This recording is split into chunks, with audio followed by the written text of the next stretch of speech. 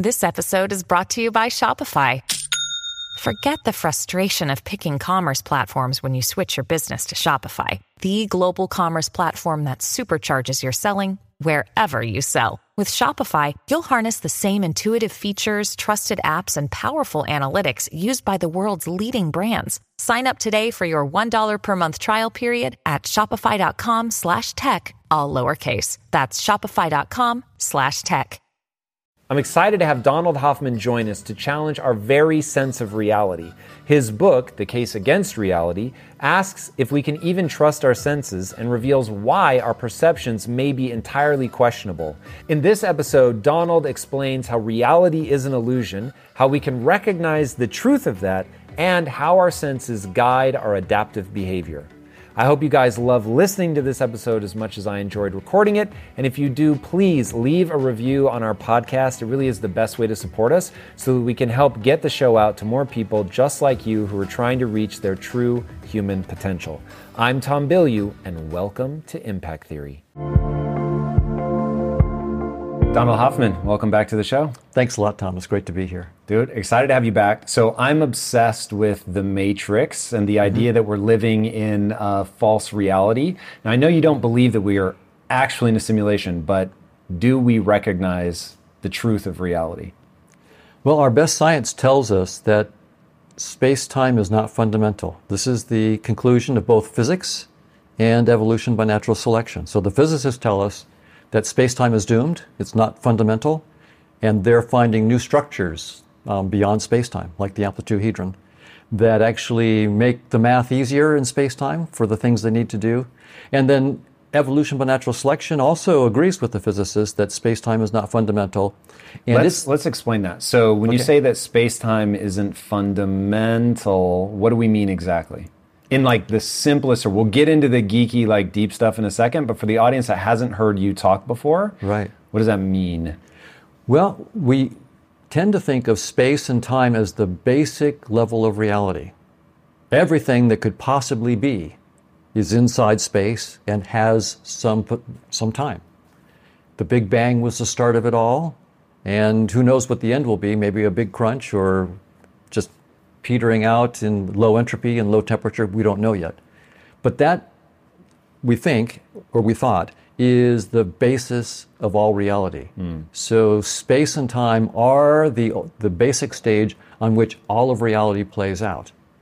And how can it not be, though? That's the weird thing. Yeah. Does that mean that whatever is real, and we should probably give people your headset metaverse explanation, which speaks dear to my heart, but before we do that, does that mean that whatever is real is non-physical? Well, so the word real is a little slippery. So in some sense, my headache is real, right? Because it's a real experience. But it real in the sense that the physicists are talking about it, when they thought that space and time were fundamental, they were thinking that this was the fundamental ground of all possible realities. Like in a Newtonian universe, and even in Einstein's point of view. Einstein thought that space and time was the grounding reality for everything. And now we realize that the 4 dimensions of space-time, or even 10 dimensions of string theory or something like that, is not going deep enough. There are structures entirely beyond space-time and entirely beyond quantum theory. So these new structures are not like little structures sitting inside at the small scales of space-time. I don't think we can get to structures yet. People are going to be super lost. So the idea of the headset, I think, is a really core concept. So somebody asked you once, like, in the future, we're going to start using different metaphors. What metaphors do you think we're going to use? And you said the metaverse. As somebody trying to contribute to the metaverse, my ears perked up on that one. Right. Why will that become such a useful metaphor for this moment and how we perceive things? Right, because the way that evolution speaks on this is it says that our perceptions of objects in space and time is really just like a virtual reality headset. It's there to help you play the game of life without knowing what's on the other side of the headset, what's on the other side, what's the hardware and software that's running the game. You don't have to know that to play the game. And in fact, if you were trying to play a game of like Grand Theft Auto in virtual reality, and you had to toggle millions of voltages per second to drive your car, you would lose when you were competing with someone who could just turn a nice little simple steering wheel and press on a artificial gas pedal. So evolution gave us senses that allow us to survive by hiding the truth and just telling us how to act. So as the evolutionary theorists would say, our senses guide adaptive behavior. Why does natural selection as a theory predict that? Because I understand the theory, I guess, well enough at a high level, but I never would have guessed that it actually says, that it makes a prediction anyway, that whatever is real, the only thing I can tell you that evolution has selected for is not that. Right. So is this something that Darwin himself saw in his theory, or would he be surprised? I think Darwin would be surprised. And in fact, many evolutionary theorists today are surprised. And so how do we know this isn't just a kooky interpretation of natural selection by Donald Hoffman? Exactly. So the way we pursue this is, it turns out that Darwin's theory has been turned into a mathematically precise theory. It's called evolutionary game theory. So John Maynard Smith started that in the 1970s. And so we now have, instead of Darwin's theory, which is it's imprecise in the sense that it's not a mathematical model, evolutionary game theory, evolutionary graph theory are mathematically precise. So we can now prove theorems, and we can ask technical questions. So what is the probability that natural selection would shape any sensory system of any organism to reveal any true structures of objective reality? That's a clean technical question. And it turns out that evolutionary game theory is precise enough to address that question. Okay, so I know I've gotten hung up on that a lot, and I think for people of my cognitive ability, we will have to accept that as the miracle of this conversation. Otherwise, we'll derail on that. Because I don't understand how his theory can be turned into a math equation, and I worry that for you to explain it to me would take an entire semester and cause me to tear my hair out. But so if we can accept, unless you're thinking, it looks like you may have a way to explain it. I can give a little hint. It's, when we say evolutionary game theory, think about game theory. How do you play Monopoly and win? How do you play various games? So it turns out you can look at different strategies that someone might have. I'm going to go for Park Place. I'm going to go for Boardwalk. I'm going to try to... There's all different strategies. And you can then write down mathematically, okay, if you take this strategy, what is the probability that you will do well against someone who's taking this other strategy? And it's all about most offspring? So the strategies are ways to survive long enough to reproduce. And so you can look at different strategies for playing the game of life. So, for example, some organisms will have millions or thousands of offspring. But they don't care about the offspring. Most of them will die. But if 1% of them make it, you're good.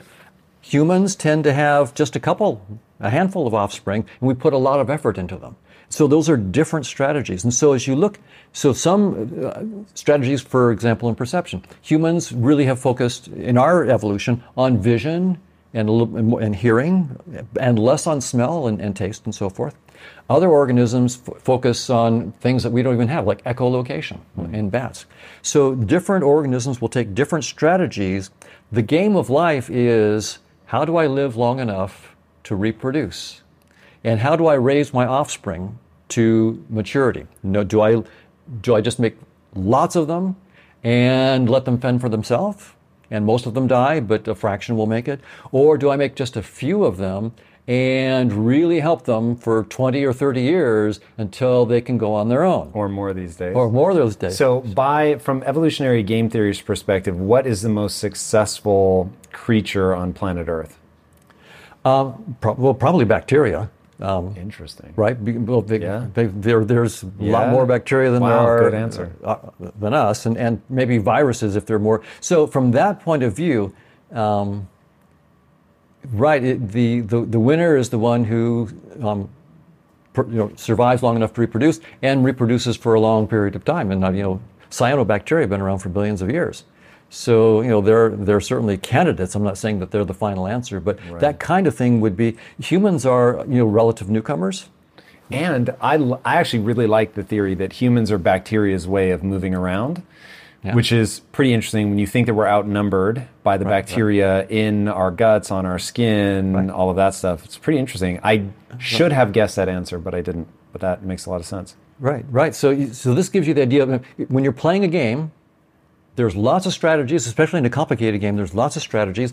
And it's not that there's going to be one best strategy. It's rather that if Tom is using this strategy, what strategy should I use to counter Tom's strategy, and so forth. Same thing in business, right? It depends on who your competition is, what strategies you're going to take, and what is the governing system and so forth, like with the laws and so forth. That will all determine your strategy.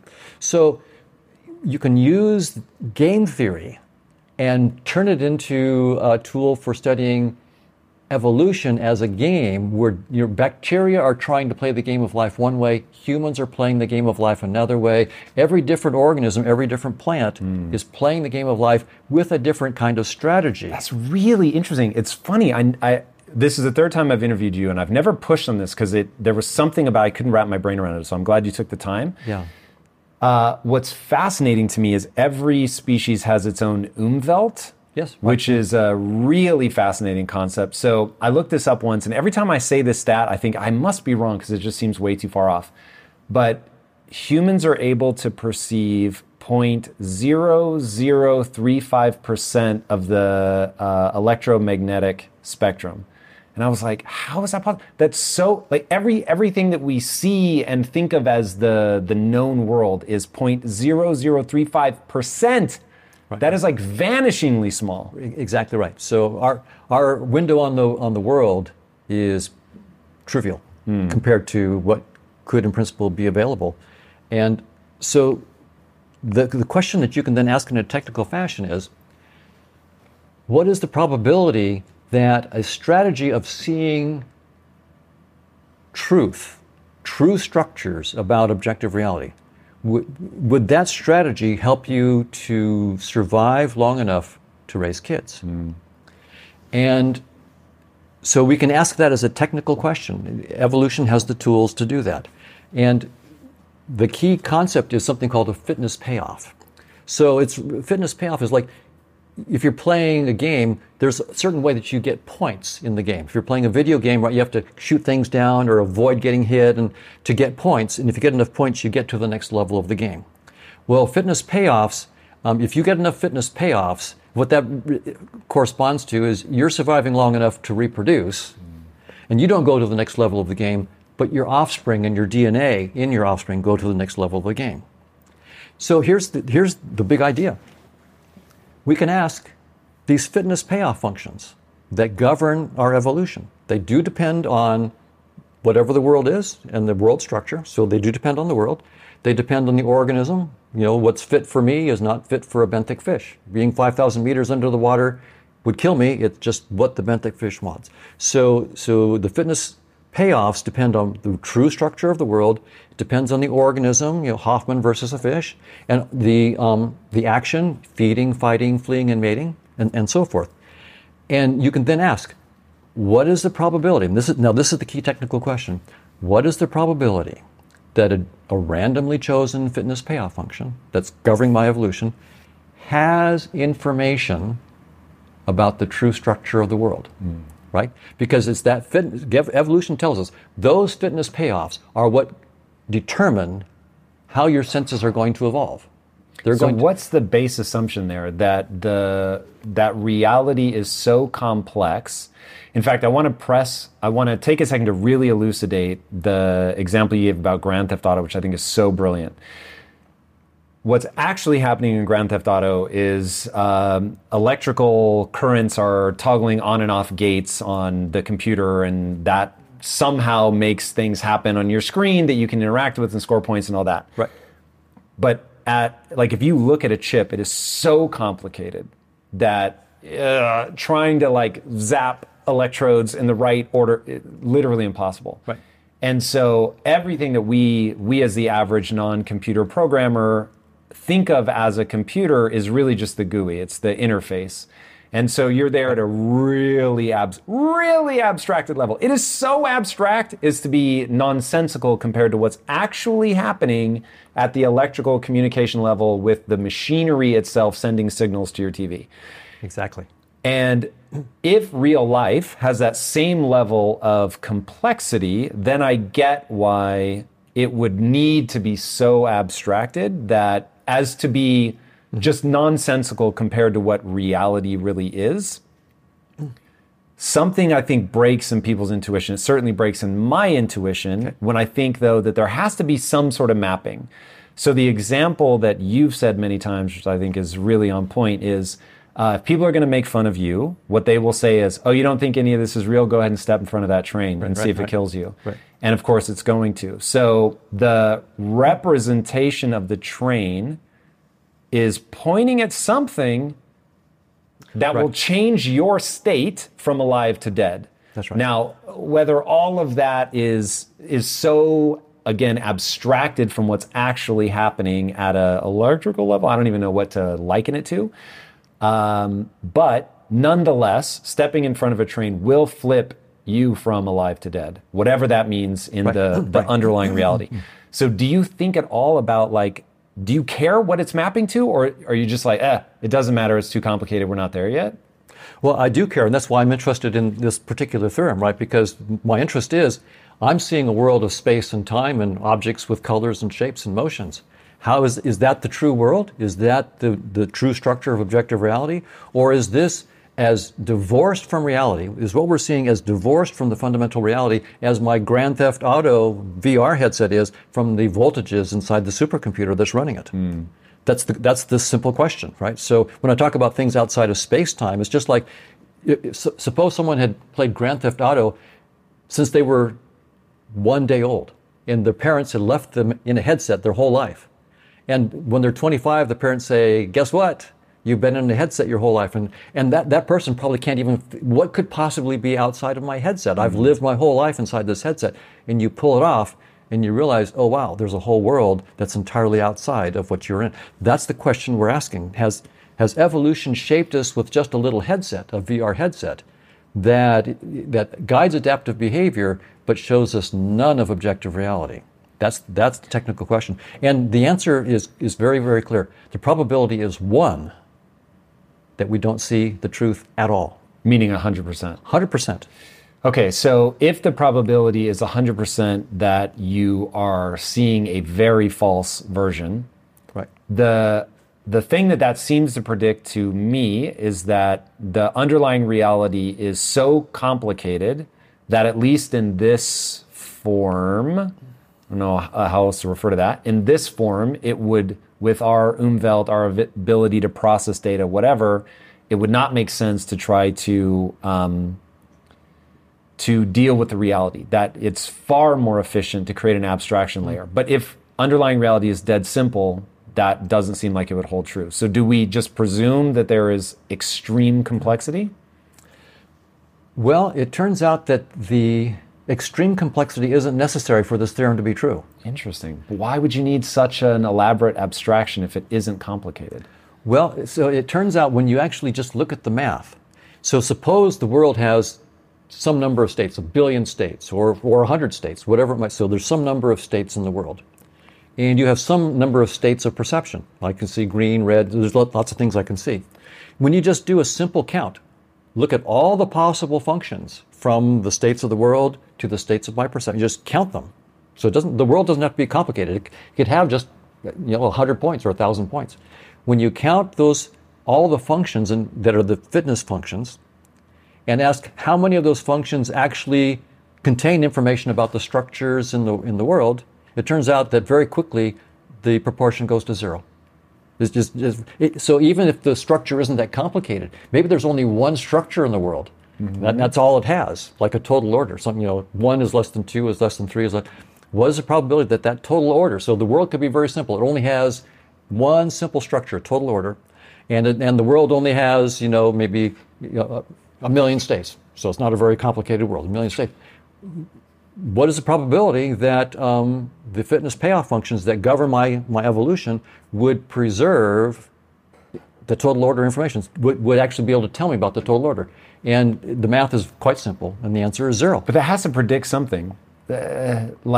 So when I make the base assumption that it's because it is too complex. So to give people, I want to start putting definitions to some of these words. So when you say state, let's say lights on, lights off. So we all live where Earth has 2 states. The sun is up, the sun is down. That's one. Temperature would be another state. Could be hot, could be cold. Barometric pressure could be high, could be low, could be wet, could be dry. Like we can just, so there's a lot of different things. And so to your point about the fish, they're dealing with massive pressures. If they were to come up where there's no pressure, they would disintegrate or not be able to move or whatever, just like we crush down to the, like a tiny can. So they would explode and we would crush. Right, exactly. Right. So, okay, that when you say states, that's one example. Exactly I don't understand how if everything were static, it were one state, that we would need an abstraction layer to navigate it more effectively than somebody that sees objective reality. So now I'm going to use an example to further illustrate what I mean. I'm going to use an example you gave me the first time. You cannot imagine how many times I've quoted you on this. Okay. You said, Tom, you have to understand that objective reality isn't like, oh, here's a table and it's got this nice swirly grain pattern. It's the number of photons reflecting off of that desk and the amount of reflectivity and all that. Now, irony of ironies, as I have started working in the metaverse, you realize how complicated the visual world is. The 0.0035% of the visual spectrum that we actually see is insanely complicated to replicate. Right. Donald? Right. It's the hardest thing I've done in my life. It's crazy, and I don't even have to fully understand it. I just have to guide the team that understands it.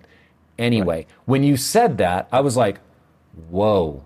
What reality is very different than how I experience it. So cool, complex. Right. So now I get why the math works out. Right. But if it isn't complex, so you don't seem to be struggling with this. What is it that you understand that I don't, or what is your base assumption that's different than mine that makes it make sense to you that to achieve maximum fitness payoff, you would 100% not retain elements of reality? Right. So first, I don't deny that I suspect that reality is very complicated. So my that point isn't necessary. But that's for not this necessary to hold for true. this. That's right. It's just simply a counting thing. So if you look at all the functions from one set to another set, like so, I have functions. Say I have numbers 1 through 10, and that's my base set, and I'm going to map them into numbers 1 through 10. So I can map 1 to 3 and 2 to 5 and so forth. So if you just do, if you think about that problem, I could probably figure, how many different functions are there, right? So you can write down all. Now you can say, how many of those functions have the property that, they preserve that 1 is less than 2 is less than 3 and less than 4. How many of them scramble that order? How many preserve that order? How many scramble? How many contain information about the 1 less than 2, less than 3, less than 4? So this is called combinatorics. It's a branch of mathematics. Oh, I'm unfortunately all too aware of it because of NFTs. Yes. Which require you to understand this because you have, to your point, and maybe this is what you're saying, and so maybe I actually now am understanding it. Let me walk you through what we had to discover in NFTs. Okay, so you create all these traits, all these categories, I should say, and then within each category you have maybe 10 possible eyebrows that it could be, eyeball types, hairstyles, facial hair, so on and so forth. That outputs, let's say, 2 billion potential permutations. Exactly right. But you want to maintain a distribution in the 10,000 that you're actually going to show. So we were all trying to do the math and we're working it out. And I'm like, there's no way it's as simple. No. There's some problem. And then we showed it to physicists and they fell out laughing and they're like, yeah, it's not that simple. And so they're like, for you to maintain the percentage likelihood to get gold eyes, let's say, out of your 2 billion combinations, they're like, you have to force it down into this thing, which they called combinatorial or whatever. And so I was like, okay. And so that really is the point here, that even though I agree with you that the universe is probably, the real universe, whatever it is very complicated. I believe that. Combinatorics blow up so quickly. Got it. By the time you just get to a few hundred elements, that, as you found, the explosion of possibilities is so great that when I ask how many of those possible fitness functions would actually be so special that they contain information about the structure of where they came from, out of all of the possible fitness functions that So it's not an overly complicated world, it's just the number of potential mapping points and combinations. Exactly right. Very interesting. Because evolutionary theory puts no restriction on the fitness payoff functions. Any possible... I mean, there could be as many as you can imagine. And there's no restriction. There's no restriction that says they fish. have to show you the truth. That's not part of the theory. Right.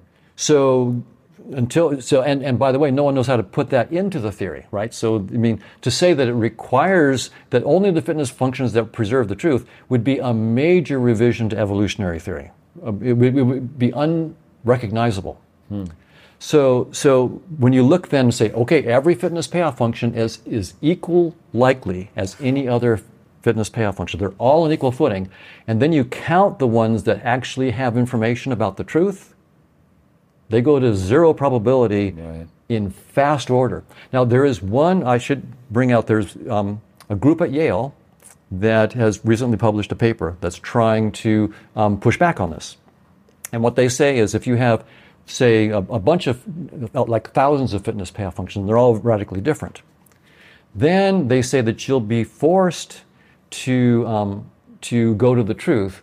And the argument that they make is that if our high-level cognitions, our beliefs, our goals, and so forth, are not going to interfere with our perceptions, they claim that then our perceptions have to have a single mapping from the state of the world into the state of our senses. It has to be a single mapping. You can't have multiple. So, because one thing I could do with a lot of fitness functions is say, well, this fitness function is different from that one, so I will do this kind of mapping from the world into my senses with this fitness payoff function. Then I'll do another mapping with this fitness payoff function. And they say, if you're going to have what we call cognitive impenetrability, so what you believe cognitively cannot affect what you see. Okay, that's the argument. Then you must have only one mapping. Well, so that's their assumption. So hold on, let me make sure I understand that. So they're saying that basically so that your delusions don't create the exterior world, or at least your perception of it, you have to have this mapping so that you're actually detecting and seeing what is real? They're saying that if what you believe doesn't affect your senses in a fundamental way, then they claim that entails that you can only have one mapping from the world, the mapping of your senses from whatever the world is into what you're seeing, the colors and the shapes and so forth. There can only be one map that holds regardless of what the fitness payoff function is. That was their claim. So, and the only reason I bring this up is because this is a recently published paper. The claim is false. It's trivial to show counterexamples. Their fundamental claim is false. Please do, as a way just to make sure that I actually understand what they're saying, because this sounds like what they're trying to protect against is hallucinations basically becoming subjectively real. Right. So I actually think that it's true, probably, to a large extent, that what we believe does not really affect fundamentally what we see. So technical term we use, the geek term, is cognitive impenetrability of perception. That's what the philosophers of science will talk about, and cognoscientists that are and you can think about, scientists might like this because they'll say, look, we want to use our senses in our experiments. My theory makes a prediction. I have to go look and see if the prediction is true. Well, if my theory that I'm holding would change what I see, then science isn't going to really be objective, right? I mean, if I believe this theory and it changes how I see the data, then I might just see the data that confirms the theory and I can't escape. So that's why the philosophy of science has been very interested in this question. Are our high-level theoretical beliefs and just our beliefs as everyday people, do they get in there and somehow fundamentally affect how we see the world? And there is a sort of a way you could say the way I believe things does change my world, but they don't change like the color I see or the three-dimensional structure of the cube here that I'm seeing. I mean, they might change it in some way, but not fundamentally like that. So that's the question. And so it's trivial I mean, so when the group at Yale makes this point that, if you have lots of different fitness payoff functions and you don't have your high-level beliefs interfering with the process of perception, then you can only have one map from the world into your senses. And of course, they don't prove that. They just state it without proof. And so it's trivially false. We have made counterexamples. It's very, very easy to make counterexamples. I can design a system in which I have, say, 2 fitness payoff functions. And I use one fitness payoff function to make one map from the world into my perceptions, use the other fitness function to make another map.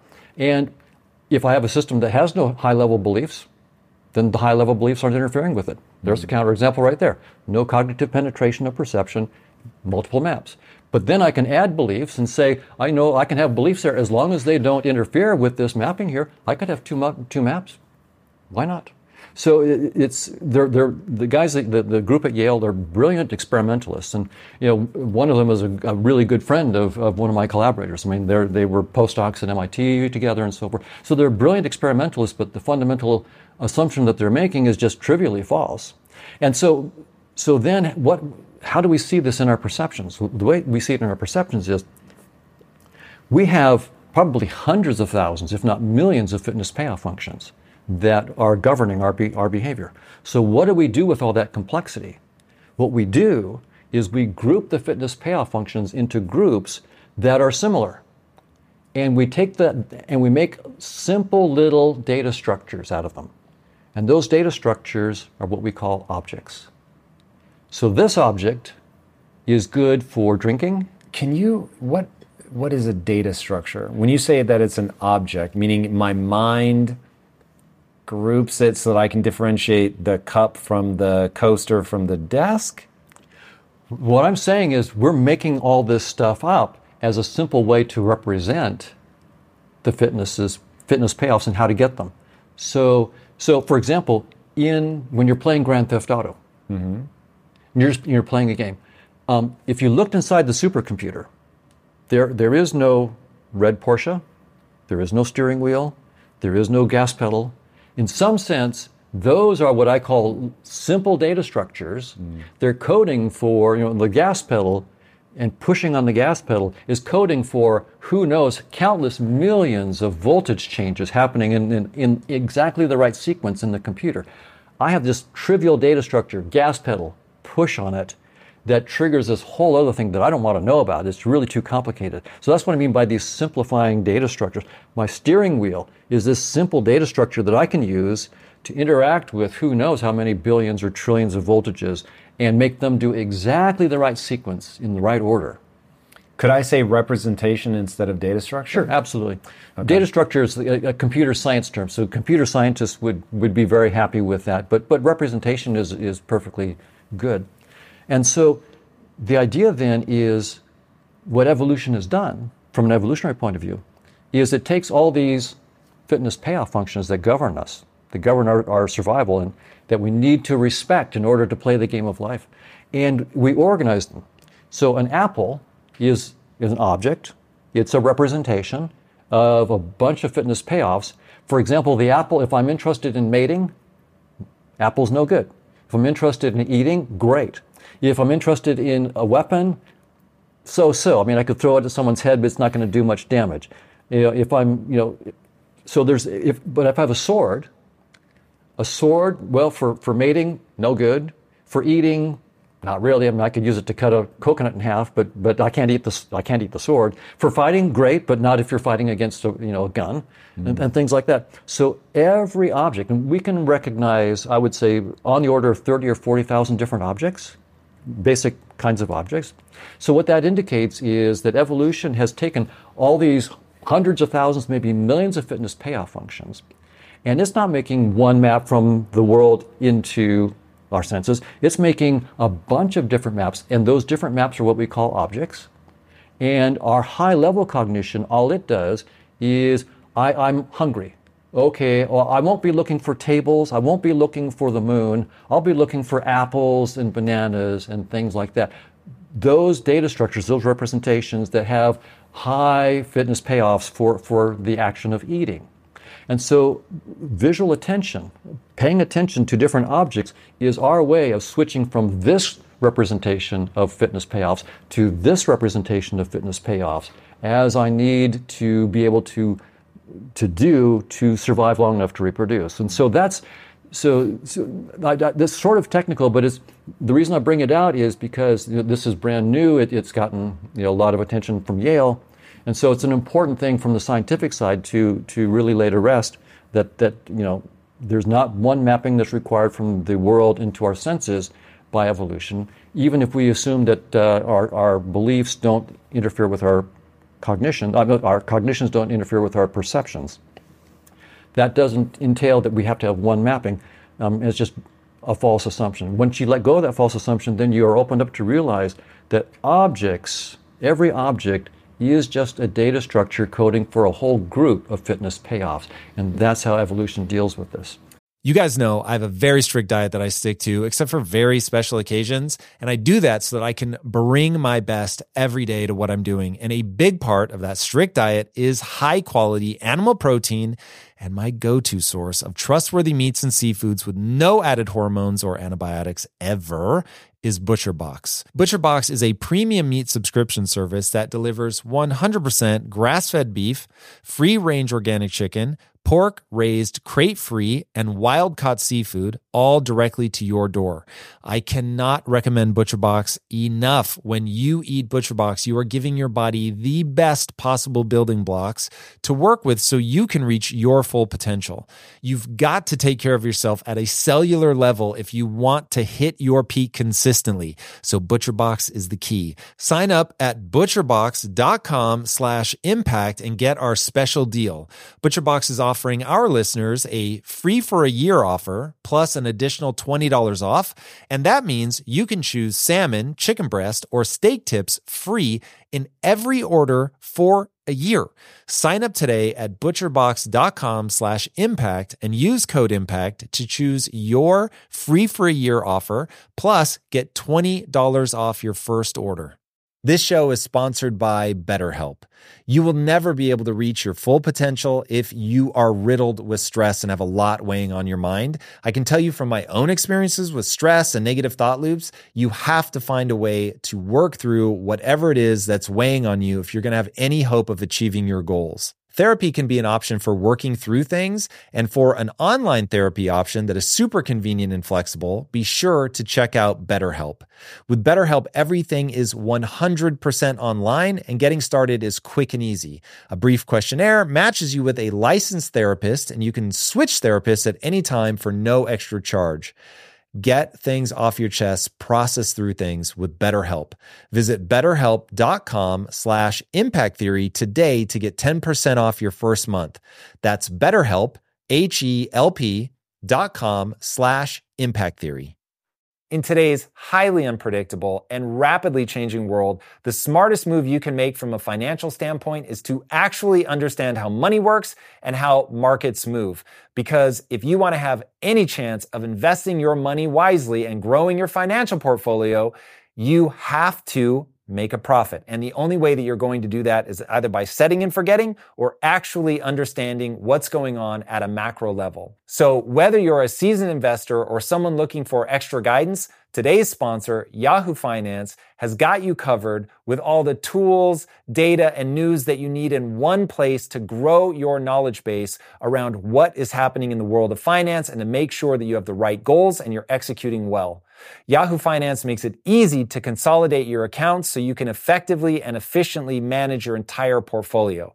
Personally, I love how straightforward their platform is to use. It is very simple to get the information that I need, and Impact Theory's own chief financial officer is exactly the same, spending time helping me frame exactly what is going on from a global perspective so that I'm making the smartest decisions that I can. I definitely recommend that you check out Yahoo Finance for comprehensive financial news and analysis. Visit the incredible brand that so many great investors use at yahoofinance.com. It's the #1 financial destination. yahoofinance.com. Once again, guys, head there now, yahoofinance.com. Okay, so the reason that I find this so endlessly fascinating is I in trying, the whole reason I stepped in front of the camera in the first place was I made a very profound change in my life, and I thought, hey, anybody can do this, but it really is about reframing the world. So recoding, coming up with new references, or seeing the cup in a different light, whatever. So it's interesting. So the idea of our beliefs don't influence our cognition or influence the mapping to the real world. It's probably only at the margins. It's pretty minor, as you said, but I think that there is a lot of difference in outcome in the game of life as we think about it in a modern context, depending on how you code things. But I've struggled with this. So at one point I was going to write a book, and I was working with a ghostwriter, and I was saying, like, it doesn't matter what's true. All that matters is that it's effective, and that the way that you view the world is moving you towards your goals. And this was like at the height of Trump. And the ghostwriter was like, yo, I'm not writing that. And she was like, you need to tell me that you don't believe in like a post-truth world. And I was like, that's interesting, because no, I don't mean just lie and make things up. But what is guiding my decision-making isn't a quest for what's true. It's a quest for what works. And so as I think about fitness payoffs, I get that. I'm going to put a pin in the following for a second. When I hear you talk, it feels like you think the level of abstraction is like being in a game headset versus what the game machine is doing itself. That is so different. Right. And so we'll get to that in a minute, because that's what we're talking about. But even like at the layer of, okay, I've got my headset on, I'm locked in, like even there, how you can influence things by how you perceive them is interesting. And we're living in a moment where saying post-truth triggers a lot of things. I want to strip all that away, but get people to focus on, because really, really, truly in life, what you're talking about with fitness payoffs is how people should look at their own belief system of like, okay, I believe, the way that I tell people to judge what is true is, what is the thing that allows you to better predict the outcome of your actions? And so if I believe in gravity, that allows me to better predict how to handle this cup, right? Because if I hold it over here and let go and expect it to stay there, I'm going to be very disappointed when it crashes to the floor. And so believing in gravity, even if it's fake, is very useful. Stepping on the gas pedal, even if there really is no Porsche, even if there really is no gas pedal, if I'm in the game, like just assuming that that's how it works, even though it isn't true, it's a total abstraction, it's going to help you get towards your goal if your goal is to win that game. So all of that is very interesting. I do think that we can even take something like synesthesia, where, and would you say that they're intentionally using cognition? No. But their perception is like, I don't know if you know who Dave Grohl is, but drummer for Nirvana, lead singer of Foo Fighters. And he is a synesthete of his own own admission, And he said that, I forget if he sees or shapes, I think there might be shapes, and for him, and he said that's why it's so easy for him to remember songs, because they have these literal shapes. And so he just has to remember the sequence of the shapes and he can play the song. And that really has an impact. He's able to remember things that I wouldn't be able to remember, for instance, because his perception is being influenced by the way that his brain processes data. So for whatever reason, 2 areas of his brain trigger when he hears something, whereas in mine, only 1 triggers. And so that to me, when I, again, going back to why I find this so interesting, that to me says, hey, I don't know how much of what you're perceiving is real, but I know that there are consequences to how you categorize. So your idea of data structures is going to matter a lot. And so if you can categorize something as shapes and sound, it's going to be easier to remember. If you categorize, like for instance, the thing I'm always trying to get people to understand is, if you have what I call the only belief that matters, that you can, if you put time and energy into getting better at something, you actually will get better. If you believe that, then you'll pursue improvement. If you don't believe that, then you won't, because it wouldn't make any sense. So you miss out on fitness payoffs based on your cognitive assessment of how the world works. So all of that's fascinating. Okay. Absolutely. and important to understand. Where absolutely. my brain breaks with your thesis is how different what you perceive is and what the world is like. And I know, and this is where it gets hard, because I think you would say, we don't know what's under space-time. Right. But what's your best guess? Like, as we strip away this layer, and this might be the time to talk about consciousness, but I don't want to lead the witness. Right, What do you, if it isn't space-time, stab in the dark for me. What the hell is it? Well, I'll tell you what the physicists are doing on this, because the physicists are the ones who are saying space-time is not fundamental. So it's there, it's a pointer, it's a representation, it's a data structure. It's a data structure to something deeper. That's right. But it happens to be the human brain, which is already a data structure. You're already making that up. Exactly right. But that data structure represents things through space-time. Exactly right. That's our headset. Space-time is just our headset. And it only goes down to is that the Planck length? I always hear you quote a size. Planck length is 10 to the minus 33 So centimeters. that is what you're quoting. Right, exactly. And that's the smallest thing that we can measure? Yeah, that's the smallest thing. That's the smallest scale at which space-time has any operational meaning.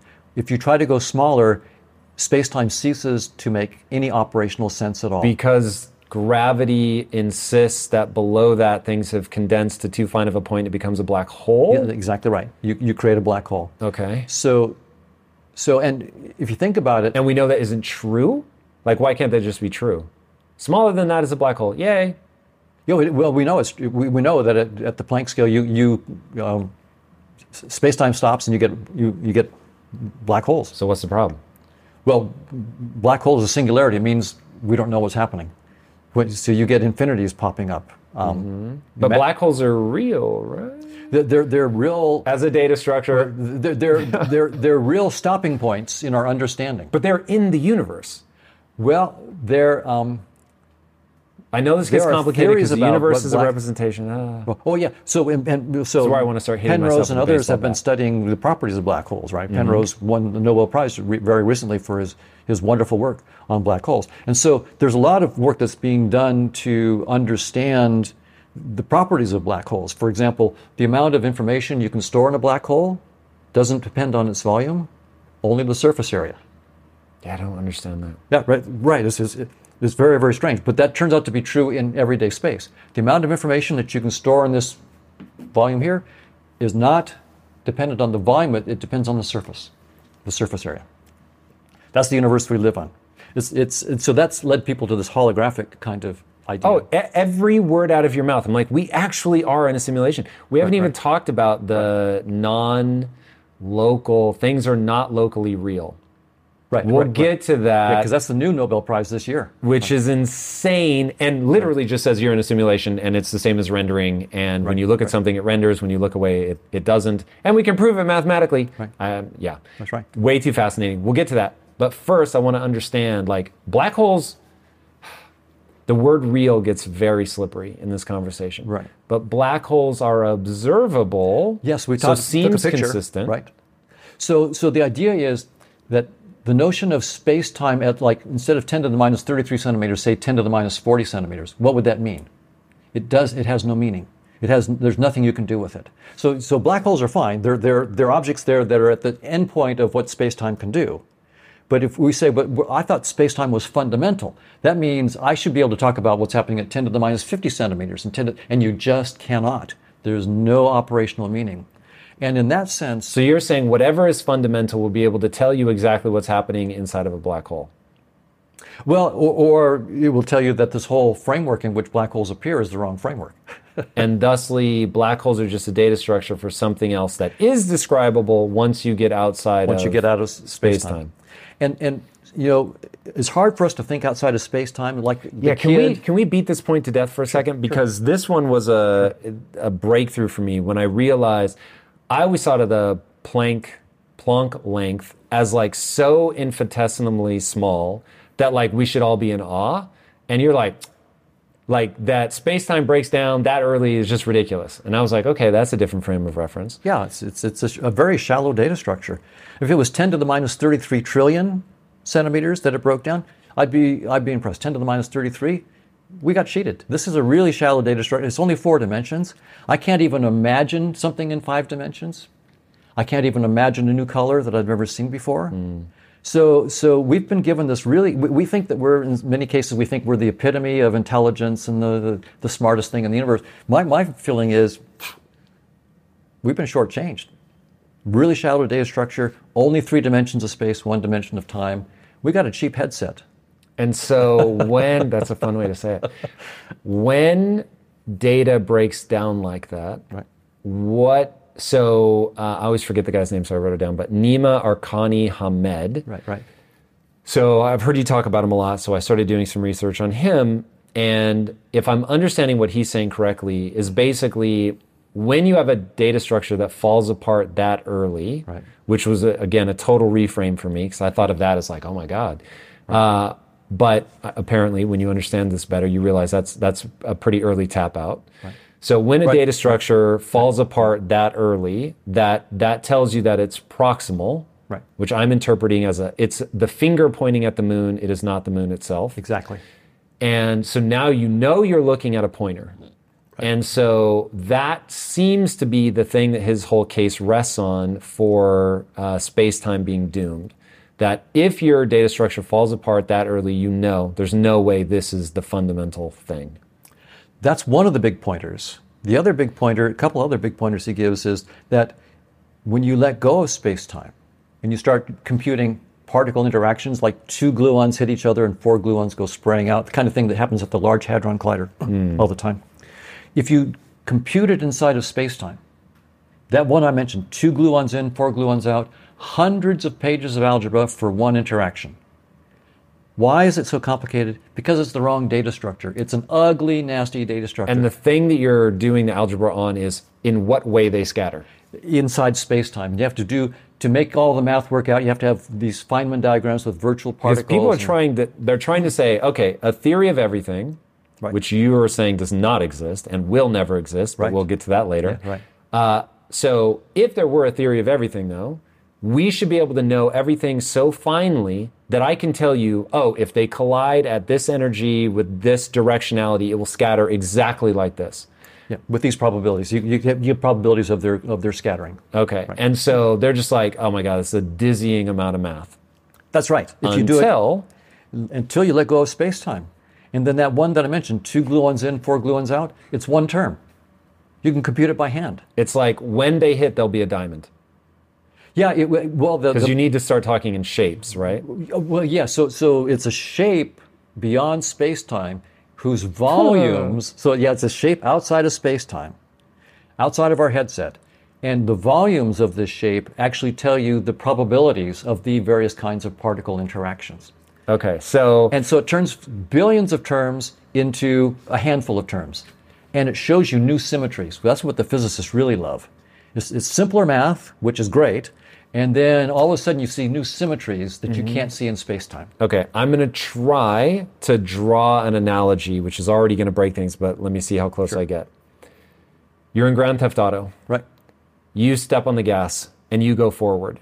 And we're just like, oh my God, the math to predict in what way the car is going to move when you step on the gas pedal is ridiculous. Mm-hmm. But if we were to be actually looking at the electrical pattern that's stepping on the gas, which would be pressing buttons on your controller in a certain context, if we understood that there's a pattern outside of the headset, so in the PlayStation or the Xbox, there's an electrical pattern inside of that looks, so if you know chess, and I don't, but I'm familiar with the idea of chunking. Mm-hmm. So apparently what chess masters do is they're not looking at the individual pieces on the board, they just know the patterns. So they're like, that image of where the pieces are in this order, that's this setup. So they've chunked the whole board into I know where we're at in the game and I know what the right next move is. So basically what you're saying is you step on the gas and it gives you an image of a shape of electrical patterns outside of the headset. If that's what you're saying, I at least understand. I could not give you the math or any of that, but I get this representation, this data structure, which you think of as being real, stepping on the gas and the red Porsche goes, is actually this chunk of electrical impulses, if we think of it as a shape or a pattern or a rhythm or however we're going to think of it. Is that what we're saying? That could be a helpful metaphor. And I've got another metaphor that may also try to help people on because that's an important point that you're raising. So suppose, here's another way to think about this. Suppose that I'm looking at a video and I'm seeing all these pixels. And the pixels are moving in really complicated ways. There's the red pixels and green pixels and light pixels and dark. And I'm just, and I know that there's something interesting going on. And so I write down all these equations for the motions of these pixels. But someone says, you know what?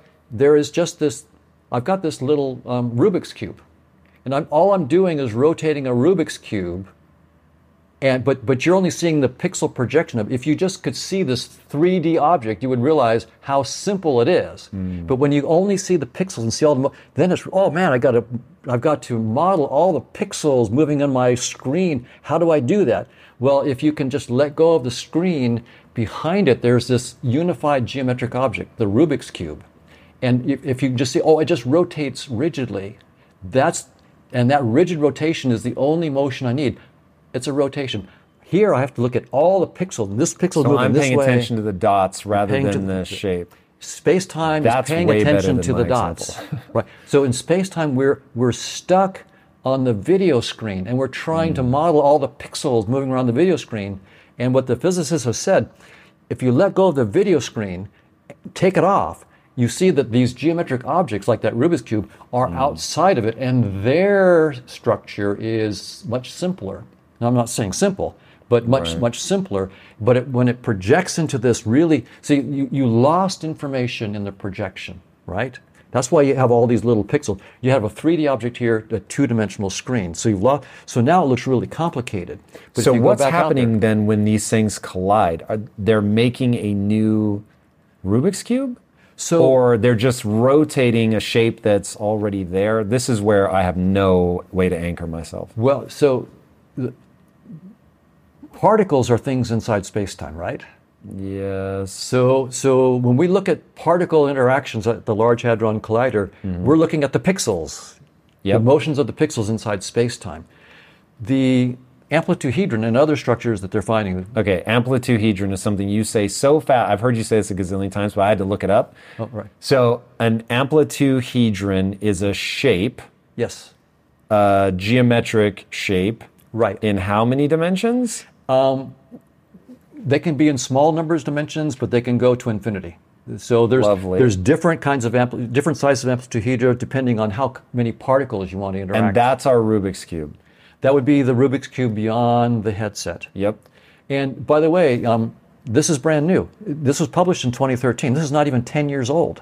So this is all new stuff, this amplituhedron. So it's no surprise that people haven't heard of it, and many physicists haven't heard of it. It's truly remarkable. Quantum theorists, in fact. And so what makes people think the amplituhedron is actually real? That we have detected the shape outside of the headset? Well, I think that the really brilliant physicists would not say we're done. They would say we've taken a first step outside of the headset of space-time, and one of the first structures we found is the amplituhedron. That doesn't mean it's going to be the final answer. They're looking at other structures, something called the cosmological polytope, and surface hedra, and so forth. Cosmological polytrope? Polytope. Polytope. What is that? That is it another geometric shape? It's another geometric shape that Nima Arkani Hamed, Juan Maldacena, and others, a lot of the work's been done at the Institute for Advanced Study and collaborators with the people there.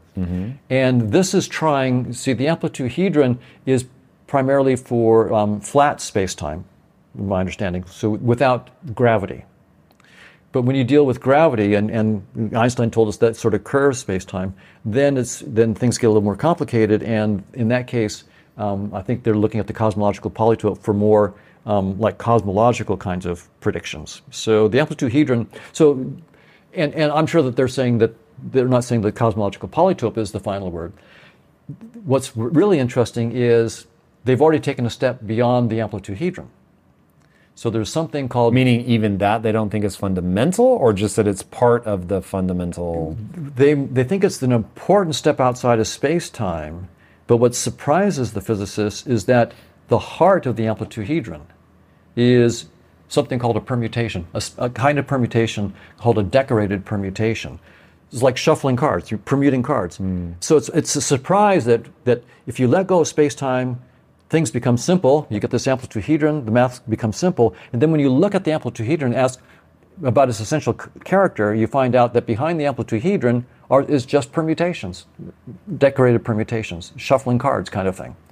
And so we're at this position. So this is only, in the last couple decades, right, that this has happened.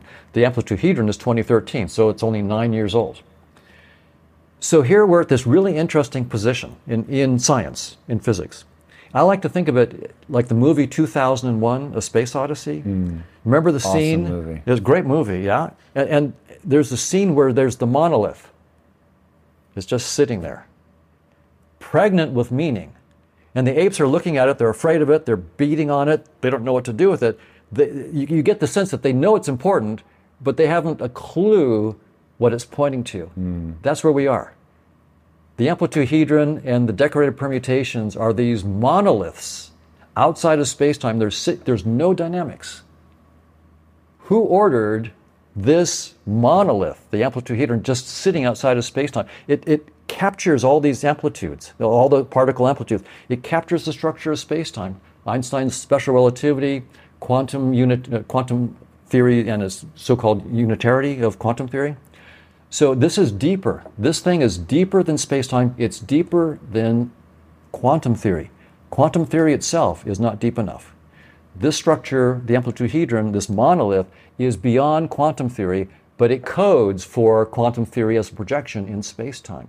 So who ordered this? Like just in 2001, A Space Odyssey, the apes, you can imagine, what is this?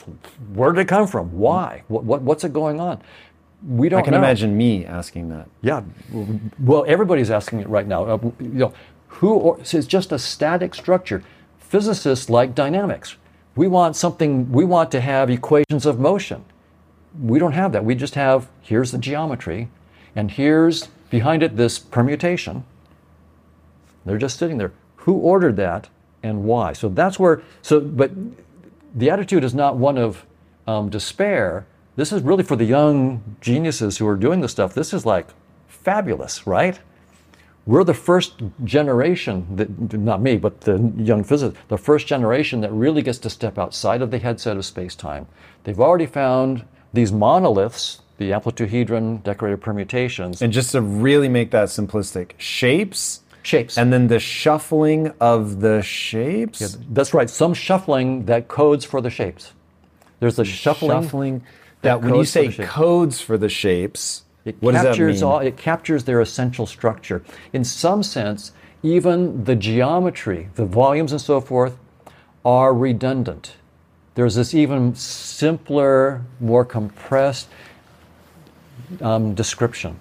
Right now, the decorated permutation is the most compressed description that doesn't have any extra bells and whistles. The amplitude-hedron, in some sense, the positive Grassmannian that they used to build it and so forth, they have extra bells and whistles. In some sense, the amplitude-hedron boils it down to its essence. So it shuffles, permutations. And the big question is, why? Why this? I mean, if in the beginning God said, why would God say that? What is this? So, let there be shapes. Let there be the amplitude-hedron, let there be shuffles. That doesn't seem quite deep enough, right? It seems like there's got to be something beyond that, something dynamical. And there's no clue right now in the physics about a dynamical thing behind the decorated permutations or the amplitude-hedron. Well, we just lost me, so I'm guessing that we lost a lot of people. So this is outside of the headset, so we're beginning to get to what we think may be these foundational pillars, but it's so early that nobody really knows what these are yet. Right. Let's go back to the quantum realm for a second. Right. So this is one of my pet peeves, that people in the mindset space tend towards magical thinking. And there's something about quantum entanglement, the quantum tubules in the brain or whatever it is that they think about collapsing and all that. One, is there anything, even inside the headset, is there anything to be learned from the quantum realm? Does the quantum realm point to anything outside of the headset? And where are we, like, how do people not drift into meaninglessness as they begin to pursue this? Because because I'm so focused on usefulness, I get very agitated, might be the right word, when people are like, oh, we're quantum entangled and that's what the soul is, and I want to tear my hair out. Right. So it's one thing just to say those words. It's another thing to have a mathematical model. And a mathematical model that actually predicts precise outcomes of precise experiments. And so that's the difference. When physicists talk about quantum entanglement, they're talking serious math and then serious experiments that just a week ago, the Nobel Prize was awarded to 3 of the pioneers in testing one of the key predictions of entanglement. Which is that the real world isn't real. So yeah, it's called local realism. The belief that we tend to have of local realism. So objects like an electron has a property like its position or its spin. Whether or not you observe it, it's got a value of that because it's real. And we've assumed that, right? That's the reality. Whether you see it or not, it is spinning up or spinning down. That's right. It's like saying the train is there and it's going to hit you even if you don't see it. You close your eyes, it's not going to stop the train from hitting you. So the electron really has its position and really has its spin when it's not observed. And the other assumption is locality. It's Einstein's assumption that no effects travel faster than the speed of light through space, through space-time. And so that the two together are called local realism. So it's possible that when we say local realism is false, that it's either the realism that's wrong or the locality. So it could be, you could say, okay, local realism is false because there really are properties that exist, but their influences go faster than the speed of light. Or you can say nothing travels faster than the speed of light, but so the realism is false. I believe Einstein, but the realism is false. My attitude is both are false. Local and realism are both false. And that comes out of just the idea that space-time itself is not fundamental, right? And so let me say it real simply for people like me. Things only exist when you look at them. Right. You create them when you see them. Like in Grand Theft Auto, I have a VR headset on. I look over there and I see a red Camaro. Is there a red Camaro in the supercomputer? No. The average person is going to reject this out of hand. Right. So, one, we're going to have to walk through the Nobel Prize. So thankfully you had linked to an article, so I read about it. It melted my brain about an hour before you and I sat down together. And I was just like, how the hell is this real? Or true, I guess, because it's not real. And then, so we'll walk through that. But to give people the analogy to anchor them, I think you and I disagree about this. And I've always told people, largely because I don't want to argue about it and I don't really know, that I don't think we live in a simulation. The more times I interview you, the more I'm like, maybe we do. Or maybe the way our fitness payoffs get mapped, it is so effectively like a simulation as you might as well think of it as living in a simulation. So I've written this story with my team. I don't want to overly take credit, but we've created this thing called Project Kaizen. And in Project Kaizen, they're in this thing that we call the array. The array is basically quantum foam, and the idea is that it's information theory. So that information can travel faster than the speed of light, and that ultimately the thing that drives people mad in our world is to ask the question, where is the array? Because they're thinking of it as like a quantum supercomputer or something, but in the lore where we play with that question, I don't want to give away what we think is the right answer, but we play with that question a lot. And so one of the characters in the story is literally driving himself mad by asking the question, where is the array? I know if I can generate enough energy, I can rip this veil and I can see through beyond the headset into like, is this sitting on a desk somewhere? And like, can we actually discover where that is? And okay, so working with that idea, at first I thought, nah, I mean, this is all just a story. But the more that I look at this, this is in real life, put that in air quotes. In real life, you only render things when the player is looking at it. It's the only way to not melt the computer. Right. So as they move their characters' eyes around, they see different parts of the world. It literally comes into existence. It gets rendered when they look at it, and it ceases to be rendered when they look away. So they feel like they're in the seamless 3D environment, but in reality, it's a trick. And so it's only rendering right up to the edge of your field of view, and then outside of that, it's gone. Exactly, yeah. As you describe the math, that is what's really happening. Right. I mean, it's kind of fun and cool and interesting. Right. Okay, so with that analogy, people understand that one... I agree. If you try to replicate, so going back to what I was saying about, if I try to replicate this table and make it look photorealistic, it is unbelievably difficult. And there are so many elements of like reflectivity and depth of how far the light penetrates and, absolutely. Oh my God, and it on and on and on. Right, absolutely. So we know that there are all these things that you can do to recreate reality. One of the things as you build reality in a virtual environment is you have to deal with rendering only that which you're pointed at, what you measure. Exactly right. As we look at the quantum world, that holds true in a way that is so weird. I don't know whether to laugh or be creeped out or whatever, but it's utterly fascinating. Okay, so now to the Nobel Prize. So we know that that's how you would have to do it if you want to recreate reality. And the Nobel Prize was won for... showing that the idea of local realism, that things exist and have definite values of their properties and with influences that go no faster than the speed of light, that's false. That assumption of local realism is false. And there are even really interesting quantum setups where you can prove that when I make this particular set of measurements, I know with probability 1 what I will get, like on my 8th measurement. I know with probability 1 what the value will be. Again, probability 1 means 100%. 100%, that's right. 100% what I'm going to measure.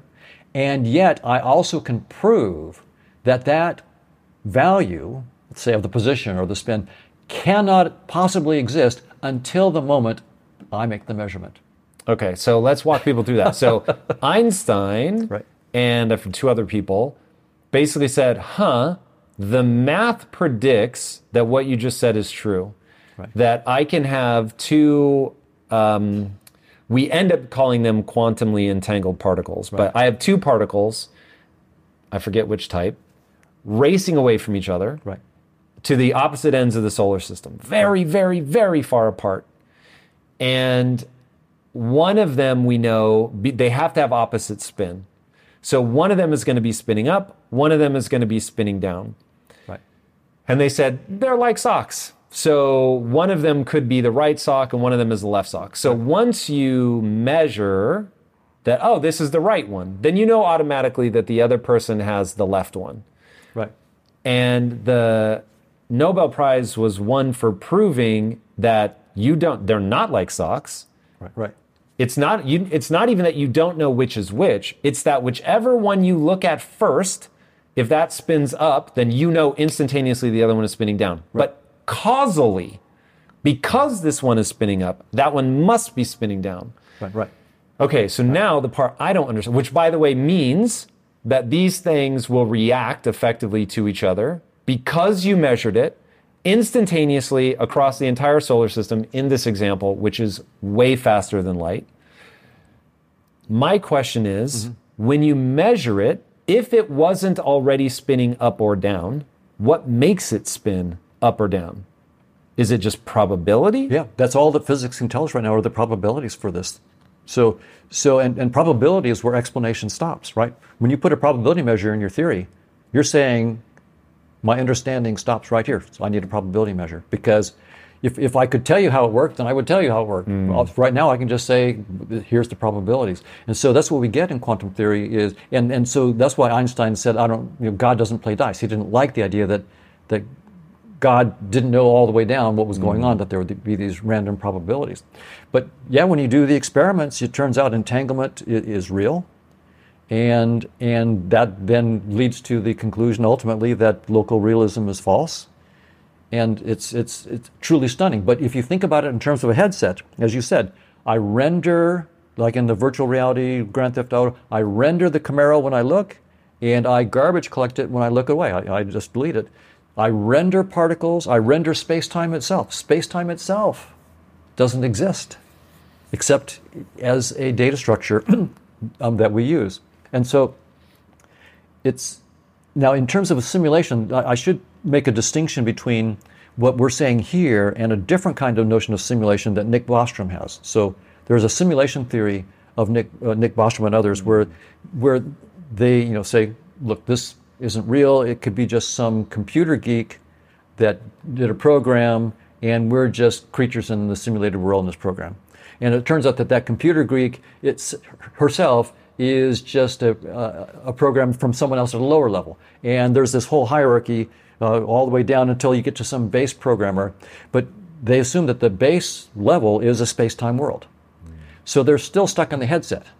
That kind of simulation theory isn't thinking big enough. You have to let and they're also assuming that programs can create consciousness, which is another story. No one's been able to show how that's even possible. So they're just not thinking big enough. You've got to let go of space-time at the base of the entire hierarchy of simulations to really get where the physicists have gotten. Space-time itself is merely a headset. So the standard simulation theory isn't thinking big enough. It's still stuck in the headset. As we strip away the headset, is local realism going to remain false, or will there be something, a better way to ask it, when we strip away the headset, is God still playing dice? I'll put it this way. As scientists making theories, we will always come up short. We will always have a place where we say in our theory, this is where our knowledge stops. And that's what we call the assumptions of our theory. So every scientific theory says, if you grant me these assumptions, I'll explain all this wonderful stuff. But you have to grant me those assumptions. And I can't explain those assumptions. Like even Einstein. He said, grant me that the speed of light is constant for all observers, and grant me that the laws of physics are the same for all people moving in uniform motion.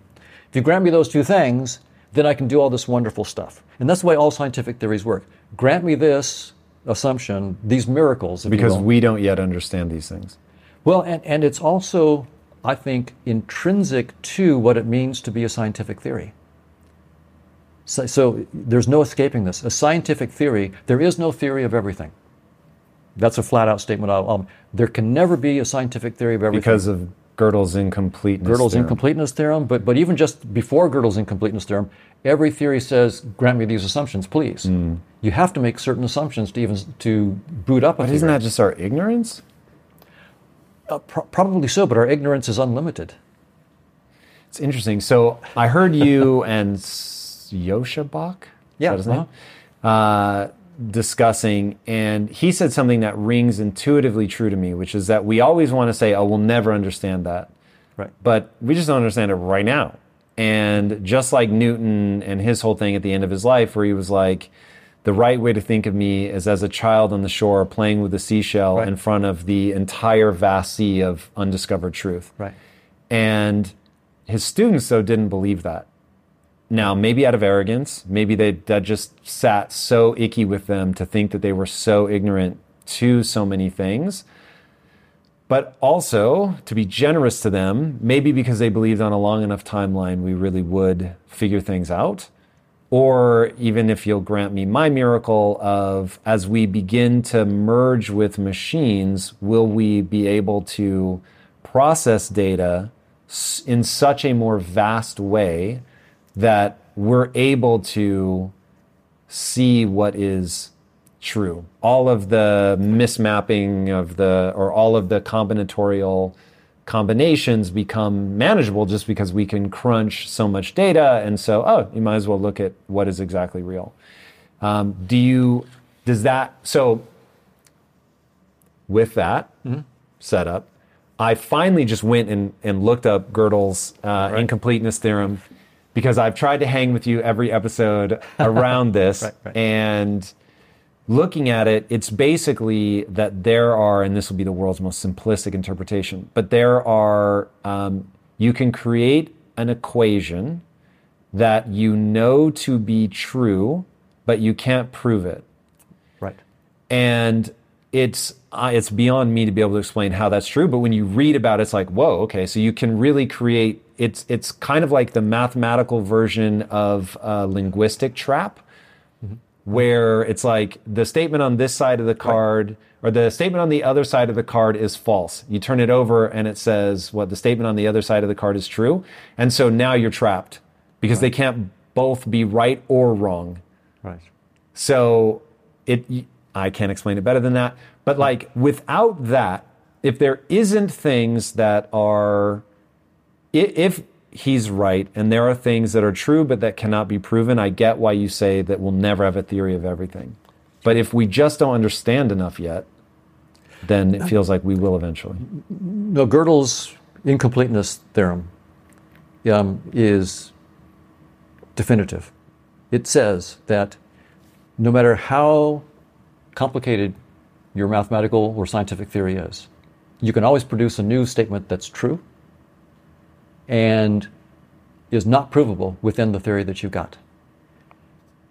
So that means it escaped your current theory. Your theory was not a theory of everything because it wasn't a theory of this. It didn't capture this truth. So you didn't have a theory of everything. So you say, okay, well, I'll just put it in my theory. So now then Gödel says, well, sorry, now with your new augmented system, here's this new, I'll use it to show you there's this new thing that's true, but can't be proven. So you don't have a theory of everything.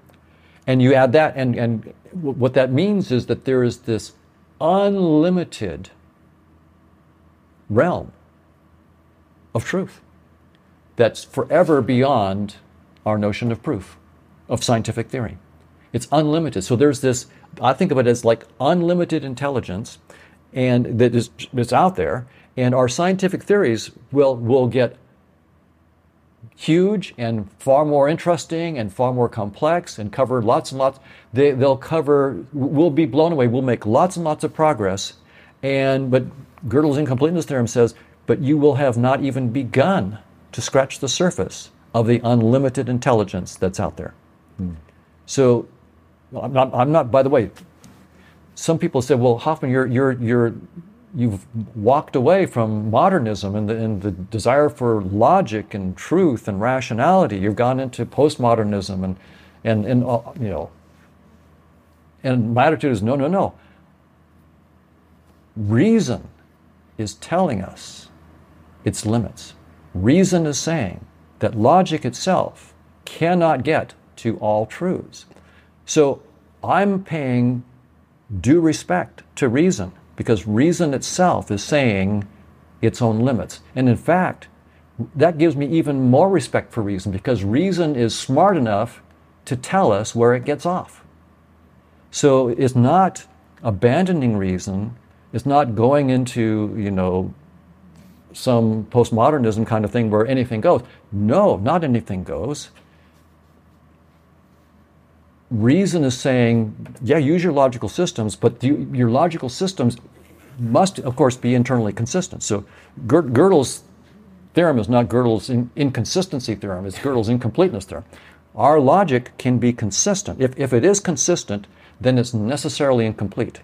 If it were inconsistent, then it's mostly useless, right? It'd be mostly useless. So what Gödel really showed is our theories are either inconsistent or incomplete. But we call it Gödel's incompleteness theorem because we don't think about inconsistency. It's really the incompleteness. And so it's truly respecting reason to recognize that reason itself says where it gets off. And it points to, as Newton pointed, to this unbounded intelligence that reason can always happily explore, fully knowing it will always be a trivial foray into the unknown. A trivial foray into the unknown. And yet, somehow, it's important for us to do that foray. So as a scientist, this is not just abstract stuff for me. I take reason very seriously. It says, I have limits, and there are unbounded truths beyond reason.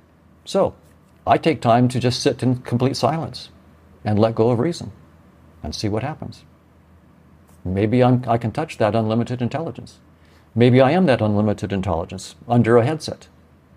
That's an interesting possibility, which many spiritual traditions have pointed to, that we are that unlimited intelligence, so that we then have this interesting back and forth between rigorous logic, not anything goes, rigorous logic on the one hand, and then complete letting go of all concepts, going into complete silence, where there's this incredible intelligence it's literally infinitely greater than our scientific intelligence. And having them go back and forth. I think the best science in the future will be from those who can do that. Be absolutely hard-nosed in your math and your experiments, absolutely hard-nosed. It's not everything goes, it's rigor. And then go into complete interior silence to get the true tap into this unlimited wisdom, unlimited intelligence, and go back and forth. Somehow, my feeling is that's what all this is pointing to, that we should have our feet in both realms. And for some reason, having feet in both realms is really... If you strive to perform your best in life, bringing your energy and abilities into everything you do, then it only makes sense that you would want to be out on the road with that same power, agility, and performance that everyone expects from you. And there's no better option than the most desirable, advanced, and dynamically capable SUV yet, the third generation Range Rover Sport. You guys know I love staying on the cutting edge with technology, and the Range Rover Sport's cabin features advanced technologies such as active noise cancellation and cabin air purification, a must, offering you and your family and friends new levels of comfort and refinement while traveling. The Range Rover Sport provides an instinctive drive with engaging on-road dynamics and redefines sporting luxury for the power, agility, and performance you demand in every area of your life. Explore the Range Rover Sport at LandRoverUSA.com. That's LandRoverUSA.com. One way I make sure my business is moving in the right direction is to ensure we are constantly becoming more efficient. Because in my experience, inefficiencies will eat away your profits and leave you with a dying business. But with the right technology, your business can get the insights it needs to become efficient and ultimately unstoppable. And that is why I recommend you check out NetSuite by Oracle. NetSuite is the #1 cloud financial system, bringing accounting, financial management, inventory, HR, all of it into one platform and one source of truth. You improve efficiency by bringing all your major business processes into one platform, slashing manual tasks and errors that are massively inefficient. Guys, inflation is no joke. So check out NetSuite and see how you can cut costs and boost performance at the same time, like the 37,000 companies that have already made the switch.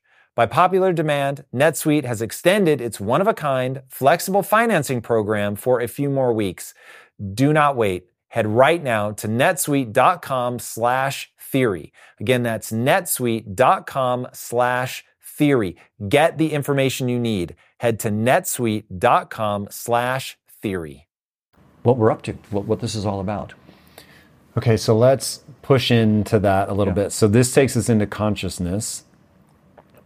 Never been enamored with the consciousness debate, but the way that you propose some interesting ways of looking at it, I do find intriguing. So you've got this idea that Gödel's incompleteness theorem says that it's this infinite thing and that there's always going to be more to explore, that you will never be able to have a theory of everything. And when you ask yourself, why would this be the case, or how does that tie into consciousness? And maybe I'm getting this slightly wrong, but my interpretation of what you said is that it's possible that given that consciousness is basically exploring itself, and we are all of the permutations that it must run through to basically have the negative take. I know that not to be me, and that helps me understand who I am. How close am I getting? That's I think, a very, very good first approximation, with the proviso that we understand now, based on what we talked about in Gödel's incompleteness theorem, that everything that we are saying now are just words. And they're only pointers into a realm that's unlimited and infinitely beyond anything that even our words can point to. So even when I talk about consciousness as being more fundamental than space-time. But even then, if I step back and go, okay, to be really consistent, I have to admit that even a theory of consciousness is not a theory of everything, and it may not even be the right language. It's just the next baby step in our scientific exploration. How could consciousness be more fundamental than space-time? Wouldn't the thing that the local realism, which requires you to look at something, state that if consciousness were more fundamental than space-time, it would already be observing itself? So the way to think about it is, maybe an analogy is, you're wearing a headset. Yep. And you're playing Grand Theft Auto again. But there is no real car out there. The steering wheel is just in your head. It's all in your perceptions. All of that is in your... So the entire physical world, quote unquote, of Grand Theft Auto is made up in your mind, made up in your consciousness. So my consciousness, or whatever consciousness is creating the virtual world.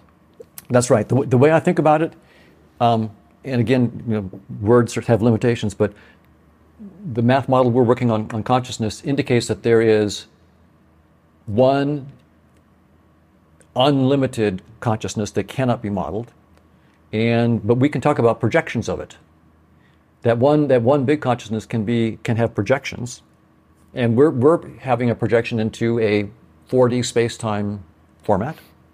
And there's a Tom projection and a Don projection, but we're just projections of this one unlimited consciousness that's utterly outside of space and time. And this is probably not a particularly sophisticated projection. As I was saying, 4D space-time only goes to 10 to the minus 33 centimeters.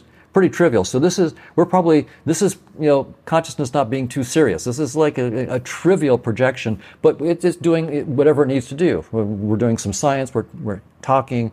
We're learning to love each other, which maybe, who knows, that might be the big thing. Maybe it's learning to know yourself beyond any concepts and to know that everybody else is really you under a different avatar, and to learn to love. I mean, I don't know what the final answer is, but this is the kind of question that comes up and the kind of answer that comes up. That feels a little bit, wishful thinking isn't the right way, but that feels like a very specific to you prognostication. Absolutely. It's beyond the math. Yeah, when I hear you describing that, I think of war games and Jacob learning there's no way to win at thermonuclear war. The only way to win is to not play.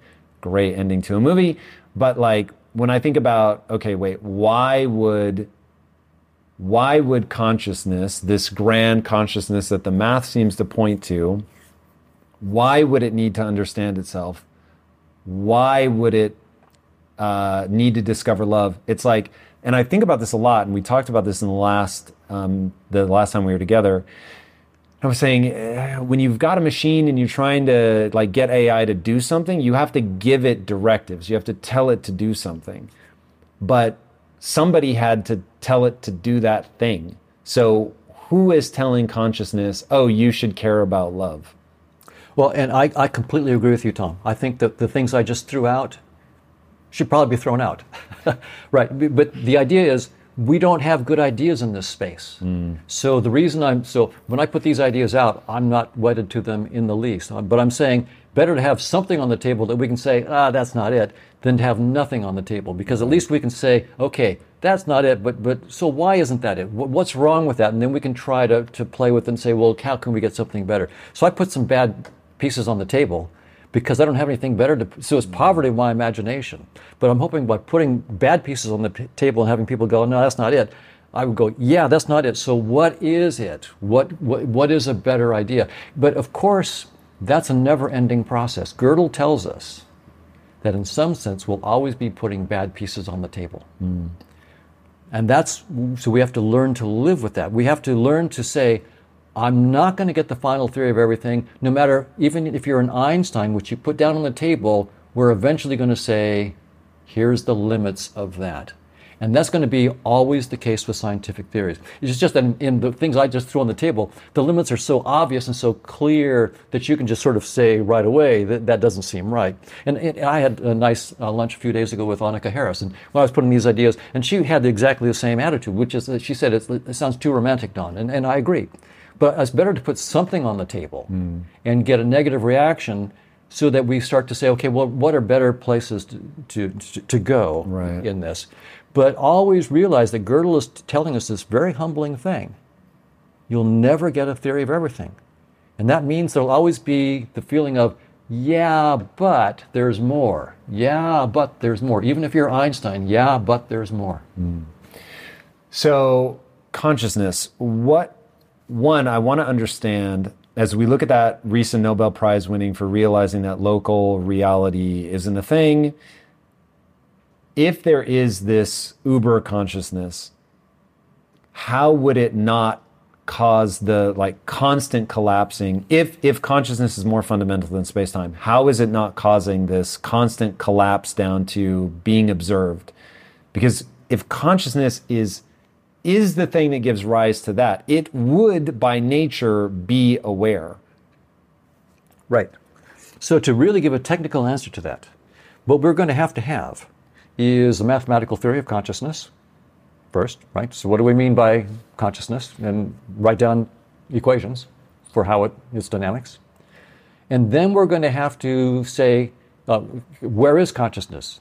Is it inside space-time? See, most of my colleagues who are studying consciousness, my cognitive neuroscience, these are brilliant researchers and friends, but they're thinking of consciousness as inside space-time. It's being made by the brain, or being made by an AI computer that's complicated enough, or made by integrated information, or microtubule quantum collapses, or global workspace kind of architectures and the right broadcast architecture there. So there's something inside space-time that's generating consciousness. So that's I would say 99% of my colleagues and friends, and by the way, they're brilliant, but they're thinking inside space-time. That's almost all of the work is inside space-time, and consciousness is stuck inside space-time. I'm saying we need a theory of consciousness outside space-time because our best science tells us that space-time is a trivial data structure.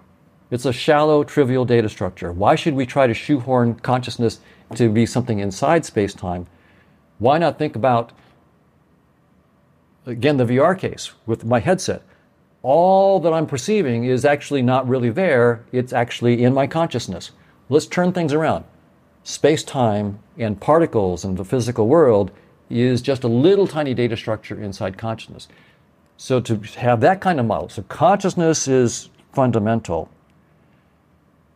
Consciousness then uses tiny little headsets in its interactions with itself. And space-time is just one trivial little headset that conscious agents use to interact with, and probably has far more interesting ones than space-time. So to answer your question, we then really have to say, our mathematical model of consciousness, and how does that precisely project into our little space-time headset and give us the laws of quantum field theory, the laws of general relativity, evolution by natural selection. We have to get, so all the stuff that we've done inside the headset, science has been inside the headset until the last couple decades. All of our science has been studying the pixels in our headset and the structure of our pixels. With the amplitude-hedron, science is taking a step outside the headset and saying, what is beyond space and time? Okay, so that's really incredible. So, and then they say the deepest thing we found are these decorated permutations. That's the deepest thing we found so far. It doesn't mean it's the final answer. It's just as far as we've gotten. So, what we need to do is take a theory of consciousness. We call it conscious agents in my case, or conscious units. Annika likes me to use conscious units instead of conscious agents because agency involves maybe the notion of a self. And there doesn't have to be a notion of like the human kind of self in these agents. They could be selfless in some sense, but conscious. How? Well, so my self is... I mean, don't most people define consciousness as it is like something to be you? Right. The self, though, is like, I'm Don Hoffman. I was born in such and such a year. My parents were such and such. I got educated. It's a story. Yeah. But in some sense, if I just let go of the story, if I forgot my story, I would still be conscious. If I forget everything that I've done, give me a little drug and I just see... It's an experience machine. I'm still conscious. And so Okay. the self in terms of a little story, and what's interesting is we put so much emphasis in the story, and me versus you, and I've got more than you, or I'm smarter than you, or I'm faster than you. Even little kids, my car is faster than you, my daddy's can beat up your, that kind of thing. Right. So we're always comparing our stories. So there's no self in these conscious agents in the sense of this little image of myself that I'm defending and showing that it's better than yours, daddy, or your car, or whatever it might be. So I call them conscious agents, but we could call them conscious units. But the key thing is that has to be mathematically precise, even though we understand that our mathematics will always be just our current baby step. But nevertheless, you need to be mathematically precise. And we have to show precisely a mapping into space-time. Then we can start to answer your question about how is this local realism thing related to properties of consciousness. Now, the reason we have to map in space-time is because we know that space-time, even if it's just a sort of cheap simulation, it does come from whatever is more foundational than that. And that's where all our data is. The only place our headset lets us look is inside the headset. So we have to, if we're going to do experiments to test our theories, we're stuck with this little tiny trivial data structure called space-time. And all of our experiments have to be done in space-time. We have to measure them inside space-time. So that's why we have to take our theory of consciousness and project it into space-time. Now, what's interesting is that the physicists have gone beyond space-time and found these monoliths, as we talked about. The monolith that's sitting there, the amplituhedron and so forth, and then the decorated permutation monolith, but no dynamics.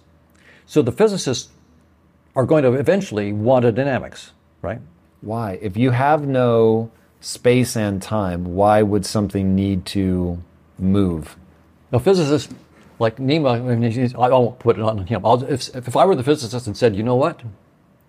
Here's the final answer. It's the amplituhedron and a decorated permutation. Live with it. That's all there is.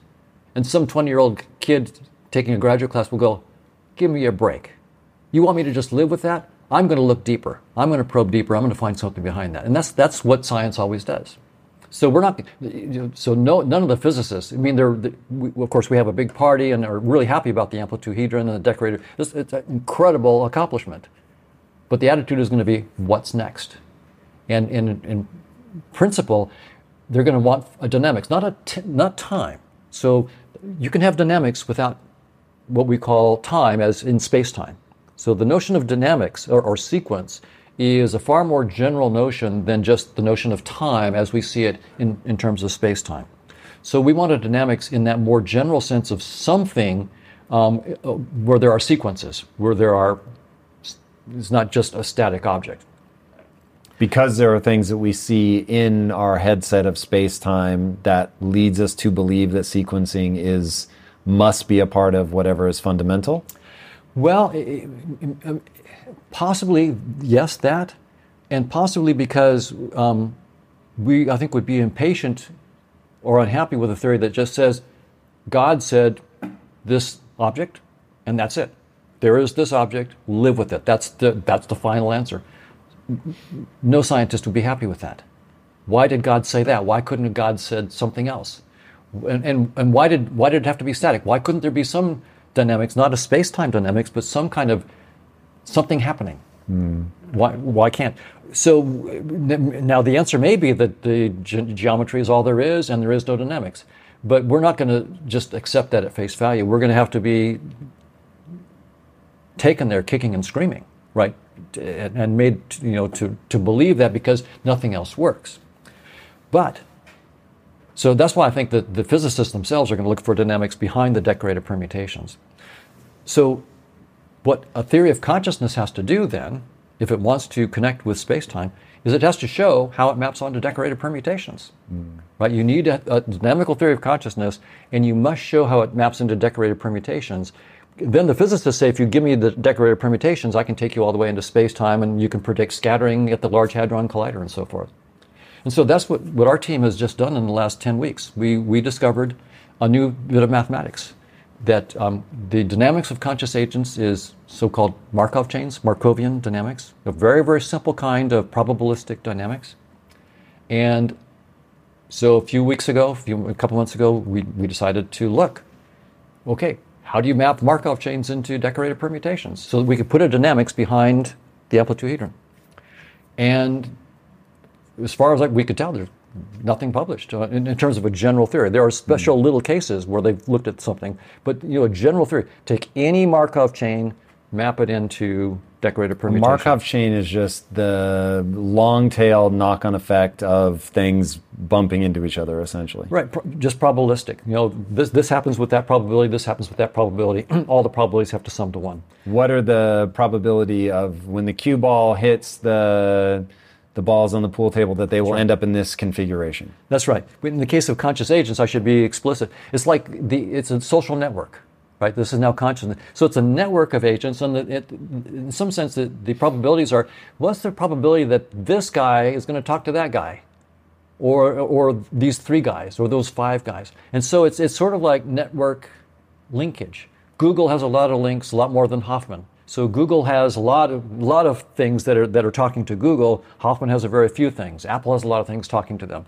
So those probabilities are sort of saying it's network probabilities. What's the probability that in some sense it's your influence in too as well? Google has huge influence because of all the networks, all the connections it's got.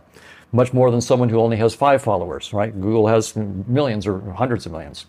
So then there's, if you think about it, someone tweets, and then that gets picked up, and who picks it up, and who retweets it, and who likes it, and so forth. So you see it's all probabilities, right? Someone does something, and it ripples through the whole network probabilistically. And you can't know exactly, even though Tom is a follower of somebody else, it doesn't mean that Tom's going to tweet everything. It's what does Tom like? Or maybe Tom just missed that. I mean, he had something else that day. So it's all probabilistic, and so you see these evolving probabilities on this network, and that's what Markov chains are really good at. They're looking at literally, so the theory of conscious agents, think social networks, like Twitterverse and so forth, and how influences propagate in the Twitterverse. And then, so what we found about 10 weeks ago was we invented, apparently, as far as we can tell, new math. A precise way to take any Markovian dynamics and map it into decorated permutations. So we now have a map from the dynamics of conscious agents into decorated permutations. The physicists then... And decorated permutations, for people that don't know, is the... Shuffling.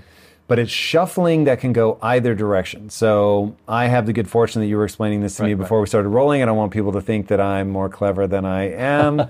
But decorated permutations, you said, okay, when people think about shuffling a deck, they think about card 1 going into the 3rd position. They don't think about card 1 going, if there's 5 cards, going the other way. So instead of going 1, 2, and ending up at 3, it goes 5, 4, and ending up at 3. So same number of moves, but you've gone in a different direction. And am I explaining that right? Yeah, but the idea of the 2 different directions is important, but it's just a slight difference. So suppose I have 5 cards, just 1, 2, 3, 4, 5. Yep. And they're in order, and now I'm going to shuffle them. And now I say, well, okay, 1 went to position 3 now, but 5 went to position 2. So 1 going to 3 is sort of shuffling forward, right? You went to a bigger number. 5 going to 2, you're going to a smaller number. You're going backward. So that a normal permutation, that's fine. That's what a normal permutation is. A decorated permutation says you only shuffle to a bigger number. So if you want 5 to go to 2, what you're going to do is you're going to have 5 go to 7, because 7 minus 5 is the biggest number. 7 minus 5 is 2. Okay? But if 5 had gone to 1, then we'd actually go 5 goes to 6, because 6 minus 5 is 1. So it's a wraparound. So only, so if you already, if 1 is going to 3, then you just do the normal thing. 1 goes to 3. But if some permutation is going to a smaller number, like 3 goes to 1, then you actually have to say 3 goes to 6, because a total of 5, and 5 plus 1 is 6. So that's called a decorated permutation. So it's just a permutation with this extra little twist. It's not a big deal, frankly. It just turned out that you needed that extra twist to fully capture the particle physics, scattering of particles. So when you do that, what's stunning is, for some cases, so in the approximation in which all particles are supersymmetric and massless, so they're all traveling at the speed of light. They're massless, so they travel at the speed of light. In that simple case, the decorated permutation is everything. That's it. And when you let go of supersymmetry and you have massive particles, then all you have to do is you have the decorated permutation, plus you need to add information about the mass and the spin. But the decorated permutation is really doing the heavy lifting. So that's the stunning thing, is to the physicists, which is, and you see it in the writings when you read like Nima Arkani Hamed has the book, Grassmannian geometry of scattering amplitudes, with a bunch of, when they talk about the decorated permutations, you can see in the way they write, they're like, who ordered this? I mean, you would never have guessed that it would be something like that. So, but here's an interesting thing. It turns out that decorated permutations are the most compact way to capture a Markovian dynamics. It's an incredibly compact way of capturing the dynamics. It basically is telling you, what decorated permutations in a dynamical system are telling you is your social network. Who are you connected to? Who are you interacting with? By only shuffling in one direction, you better capture that. If you want, I can go into the details. It's so foreign to me. Right. I don't know how much the details, but that's really strange. So that's where we get into the math. Fair enough. I'll accept it as true. Right. We can do the math if you want, but well, it is a little technical. The last time that we did the math, it actually ended up being really fascinating. So let's try it. Let's see how far we get before my brain snaps in half. Okay. So the key thing about these decorated permutations that gives them this extra power, is that there's 2 ways to map to yourself, right? So if you shuffle the cards, but card number 1 stays number 1, then 1 goes to 1, right?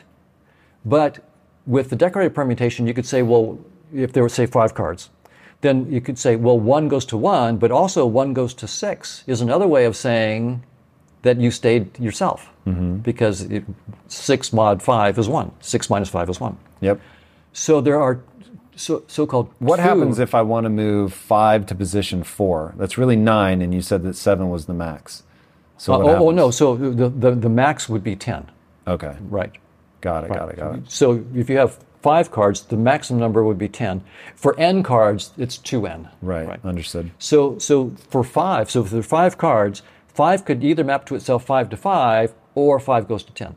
Yep. Because that would be, so the 1 is called the first decoration of the identity, because it's the identity move, 5 went to 5.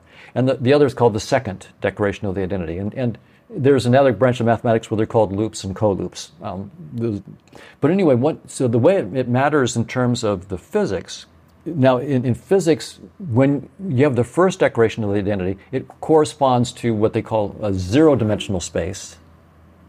So in some sense, the thing doesn't exist. It's a zero-dimensional. And when it maps to itself in the second kind of identity, then it's its own one-dimensional space, a separate one-dimensional space.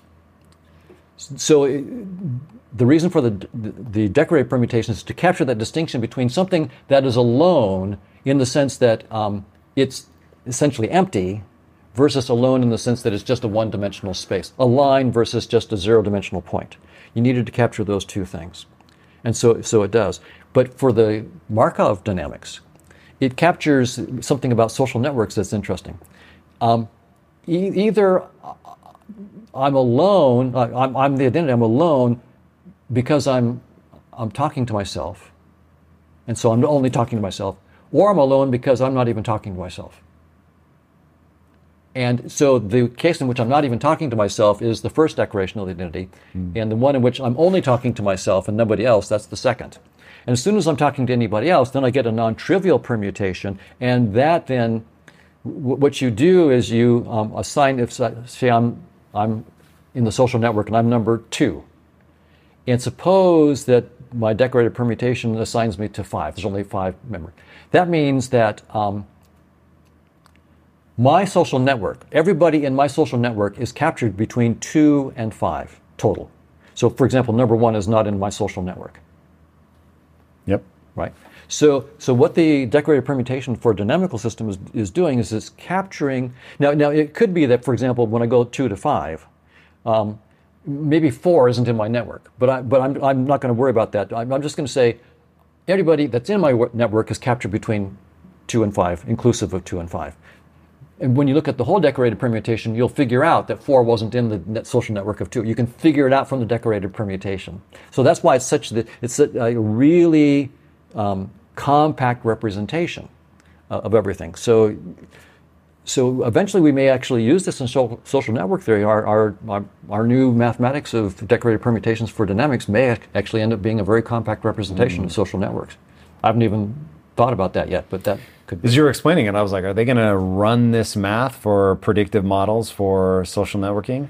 Well, it is right now the most compact mathematics that we can use to describe social networks and the dynamics of social networks. Basically, the dynamics of who are you actually interacting with. So this is a brand new tool that has never been, as far as I know, used. We invented it. So we have a paper that we're about to submit for publication in 2 or 3 weeks where we present this. And I did give a professional talk at Stanford a month or 2 ago where I presented the math. I don't know how people put this shit together. Like, this is so abstract for me. I am clinging on by my fingernails, and I would not want to have to explain decorated permutations to anybody. Right. But that's really interesting. So we're caught in between 2 things. One, talking about the things that we can predict and how utterly fascinating it is when you can actually map out this is what happens. Right. And then talking about how, everything that you're mapping is totally fake. It's really interesting. But that's one of the things that I've always, I cognitively, I don't have that ability. It doesn't come naturally to me. Me either. Like, I have to loop around this stuff so many times just to get like the real basics. But the idea of being able to understand a system so well that you can predict it, this goes back to what I was saying. My whole thing in life is when you can accurately predict the outcome of your actions, things get very interesting.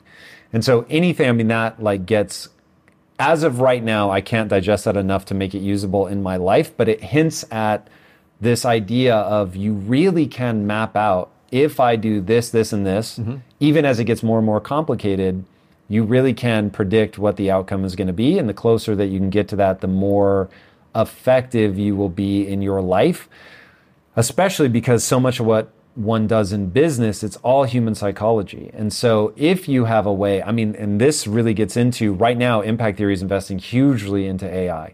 AI in what we're doing in terms of our funnels, AI in terms of what we're doing in the gaming side, and acknowledging that even though you have a wall of data that as a person you can't work your way through, there are patterns in that data that are highly leverageable.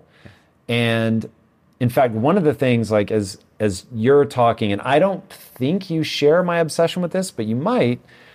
My obsession with physics is getting people to understand that when Einstein wrote down his general relativity and special relativity, it gave us the modern world in ways that I don't think people fully understand. Right. From being able to zoom, to GPS, to atomic energy. It's really spectacular. Once you're able to better understand the nature of reality, you can do things with that because it makes predictions. I can't remember if we were talking about that before or after we started rolling, but that ability to, that theory makes this prediction, and you can begin to think in novel ways. And so for a while I was teaching a course that I called Business Decision Making. It's the worst fucking title ever. Nobody knows what that means, but it actually is the only thing in business that matters. You have to be able to go, should I do this? Should I not do this? What will happen if I interpret the world this way versus that way?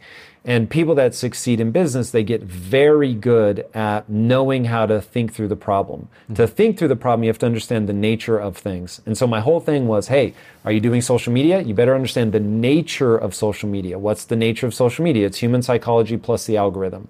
And so, if you master both, now you can really do something. Right. The problem is that both of those data sets are so massive that you're really taking your best swag. Right. And getting into this stuff is, for me, if we really can peel through the headset and start getting into, all these things, it's a really low fidelity thing, and this will scare people, but if you're the first person to poke through that, oh my God, you have, not to take the dark example, but we ended World War II by being the first to understand atomic energy and how to split the atom. There are way more uplifting and positive examples, but that's just the one that will stick out in everybody's consciousness. But being able to, in fact, this is something that I don't know if you know Eric Weinstein, but talking to him, he's looking at, okay, what's that next breakthrough and what's it going to let us predict? And so that's his whole obsession is we've got people playing at very high levels, and if he's right and he understands something that other people don't understand, it's going to make predictions, and we don't know where those predictions go. Right. They could be good, they could be terrifying, could be life-changing in a good way, in a bad way, but getting people to understand you need to be obsessed at least at the headset level. You have to be obsessed with better predicting what all this means. So anyways, you're talking about decorated permutations and stuff. It just gets me thinking about large data sets, how we simplify that, what that's going to mean in my world in terms of business intelligence, identifying an audience, understanding what will convert. It really matters. It plays out in a really real way. It does, and I think a metaphor here might illustrate how big the potential is. Science of space-time has been all in the headset. And we've become wizards of the headset, just like someone in Grand Theft Auto has become a wizard at using the steering wheel and the gas to go through the space-time of the Grand Theft Auto virtual world. But suppose that you learned to think outside the headset. You actually understand the software in the supercomputer that's running it. Then you can take the gas out of the tank of the wizard. You can give him flat tires or her flat tires. You can change the geometry of the roads. In other words, the wizard is trivial compared to what you can do once you have learned how the headset works. So science has just taken its first baby steps outside of the headset. Just in the last 20 years, we're taking our first baby step. Once we start to understand the first level of software that's available to us, I'm not saying we're going to get the whole thing. As Gödel's incompleteness theorem says, the software is endless. But the way things seem to work is you do get to see layer by layer by layer. So as we go to the first layer of the software, the wizardry inside space-time is going to look trivial compared to... So right now, for example, something like 97% of the galaxies that we can see, we could never go to. They're moving away from us faster than the speed of light. Not because they're moving through space faster than the speed of light, they're not. But space itself is expanding so quickly that if we move through space to try to get to them, the space would be expanding so fast that we couldn't get to them at the speed of light. And so there's 97% of the real estate in our universe is waving at us, saying, hi, you can never come see me. Yeah, that's fascinating, especially because if space can expand faster than the speed of light, this is more, at least in my limited mind, pointing at something deeper. Yeah, there's something else going on. But what if we didn't have to go through space to get to Alpha Centauri?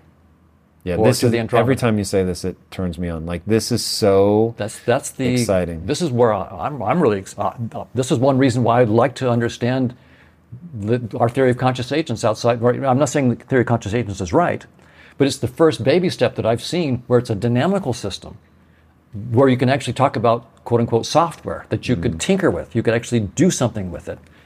That would allow us perhaps new technologies where we don't go through space to the Andromeda galaxy. That would take us 2.4 million years.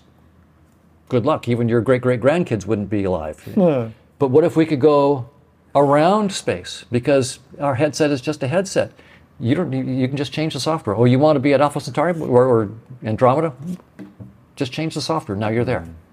Because you realize that space-time isn't the reality. It's just a data structure. You can play with the data structure. As soon as the next generation, my generation won't get it.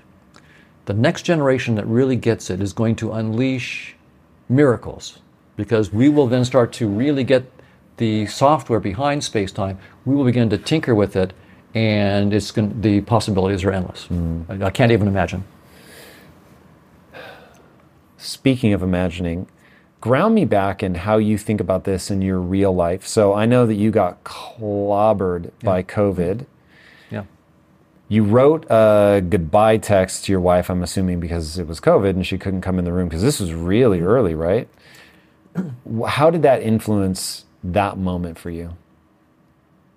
Well, like, were you just like, oh, it's all a headset, who cares? Bye, babe. Yeah, I wish I could say, I'm this really enlightened guy in the science and spirituality, and so I was just really calm, and I wish I could say that, but I was in tremendous pain. My heart had been pounding, the arrhythmia, cardiac arrhythmia, 190 beats per minute, 180 beats per minute for 36 hours. Jesus. I knew that my heart couldn't do that much longer, and they hadn't been able to figure out a way to stop it.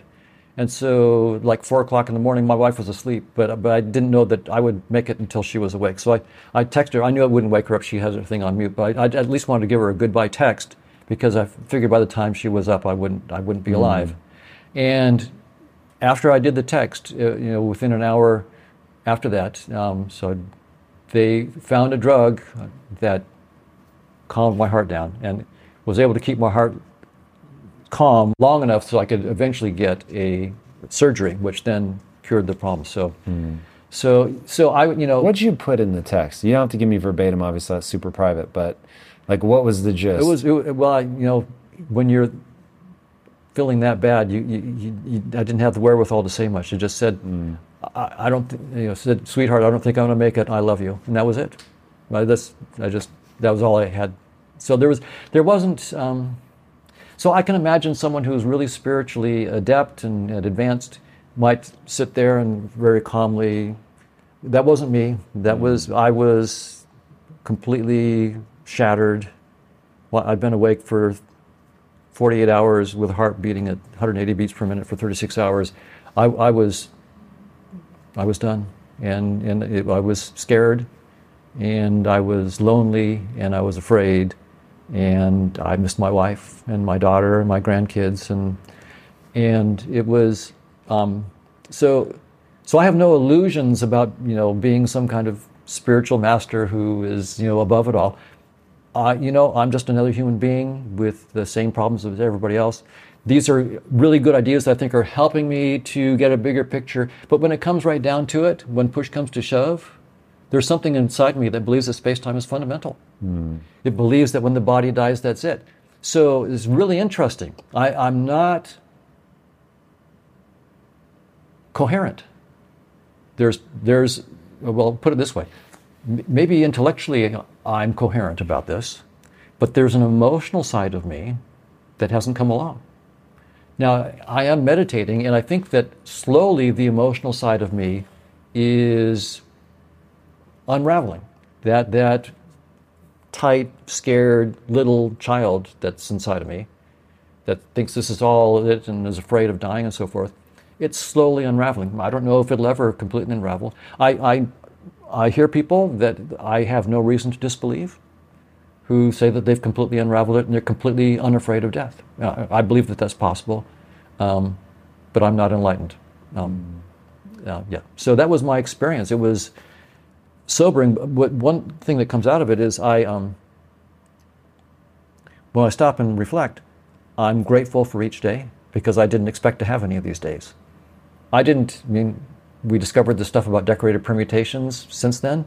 I'm so grateful to be alive for the fun of, seeing this decorated. That's really neat. And of course, things have happened with my grandkids that are fun. And so everything is a delight and I don't take it for granted.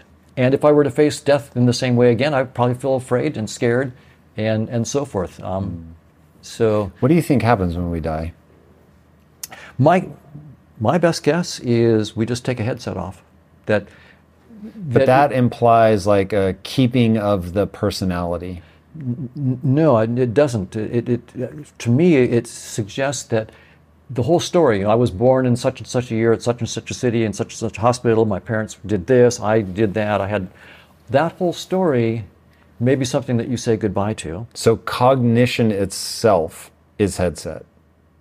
That's right, or awareness, pure awareness. So awareness and consciousness are different. Yeah. So, well.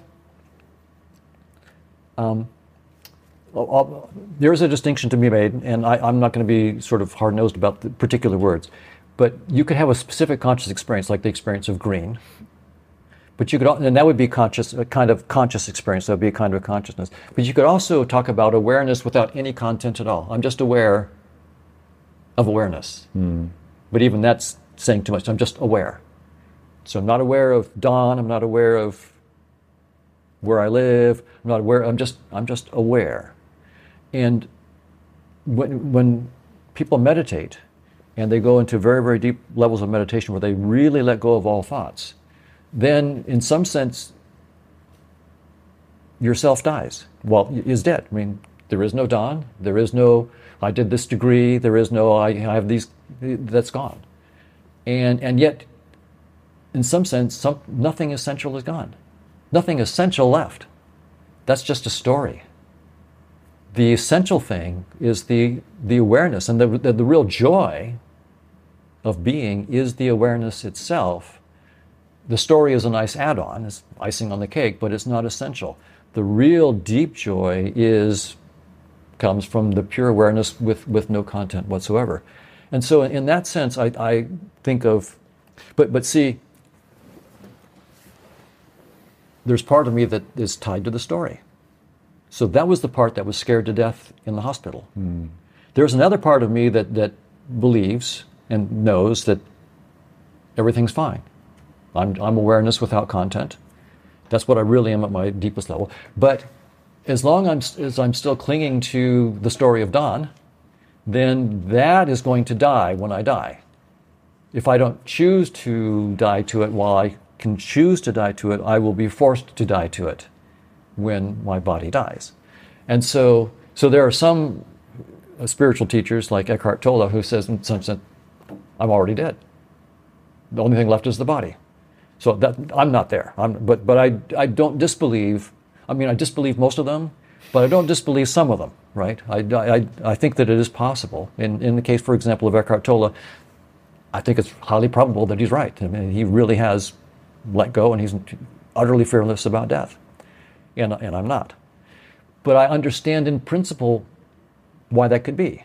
If I really am not the story, and I've really let go of the story of dawn, and I'm no longer identified with. So here's how to know if you've really let go of the story. Am I competing with anybody? Is it important to me to be better than someone? To be better known, to have a better whatever, be smarter, have a better degree, whatever it might be. As long as I'm comparing myself with anybody else and trying, or saying I'm worse, I feel inferior. As long as that's going on in me, then I'm tied to my story, and I'll be afraid of death. It's only when I don't care about comparisons anymore that I've really, truly let go. So if someone cuts me off on the road when I'm driving, if I'm upset about that, I'm tied to my story. That means I'm not ready to die. So when you look at the thing, whatever disturbs you, tells you, that's the hint, okay? You're still tied to the apron strings, the baby story. I'm Don, I was born here, I'm struggling to be important because I'm such this small little thing. I'm a little guy inside space-time. I believe that the avatar of me in this headset is everything that I am. I'm clinging to my avatar, and as long as I'm clinging to it, the possibility of losing that avatar is terrifying. So I'm there. I'm not enlightened. I understand this intellectually. There's something emotional that has to be brought along. It has to be healed or something like that. It's got to be brought along. So, but this it's all a good intellectual story for me, and I'm meditating to have it become a true personal story. But what it ends up being is that even you think about, even your body is just an icon. It's not who you are. If what we're saying is right, space-time is doomed. If the physicists are right, space-time is doomed. Evolution is right. This is just a headset. This is just an avatar. Then I don't even have brains right now. If you look, you'll render brains. But right now I have no brains because they're not being rendered. So neural activity causes none of my behavior. Brains cause none of our behavior. And yet we need to study neuroscience.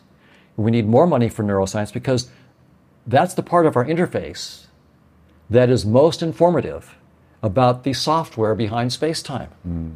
So if we want to understand the software behind space-time, we're going to have to study the complex thing that we call the brain, which is just the projection of this deeper software. That is the best projection that we've got. So neuroscience is far more complicated than we're thinking right now. We see neurons, we think there are neurons. No. We see neurons, that's a pointer to a realm far more complicated, probably infinitely more complicated, but fortunately we can look at it in steps. So we need more for neurals. So I don't have any brains, but we need to study brains because when we render brains in our headset, that's the most information we're going to have in our headset about the software behind space-time. So, but still, emotionally, we're tied to it. I'm tied to it.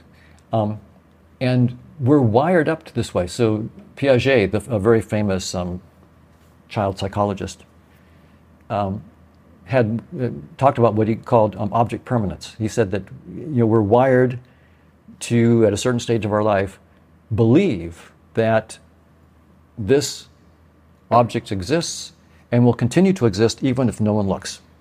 Object permanence. And he had the example of 18-month-old baby, a 17-month-old baby.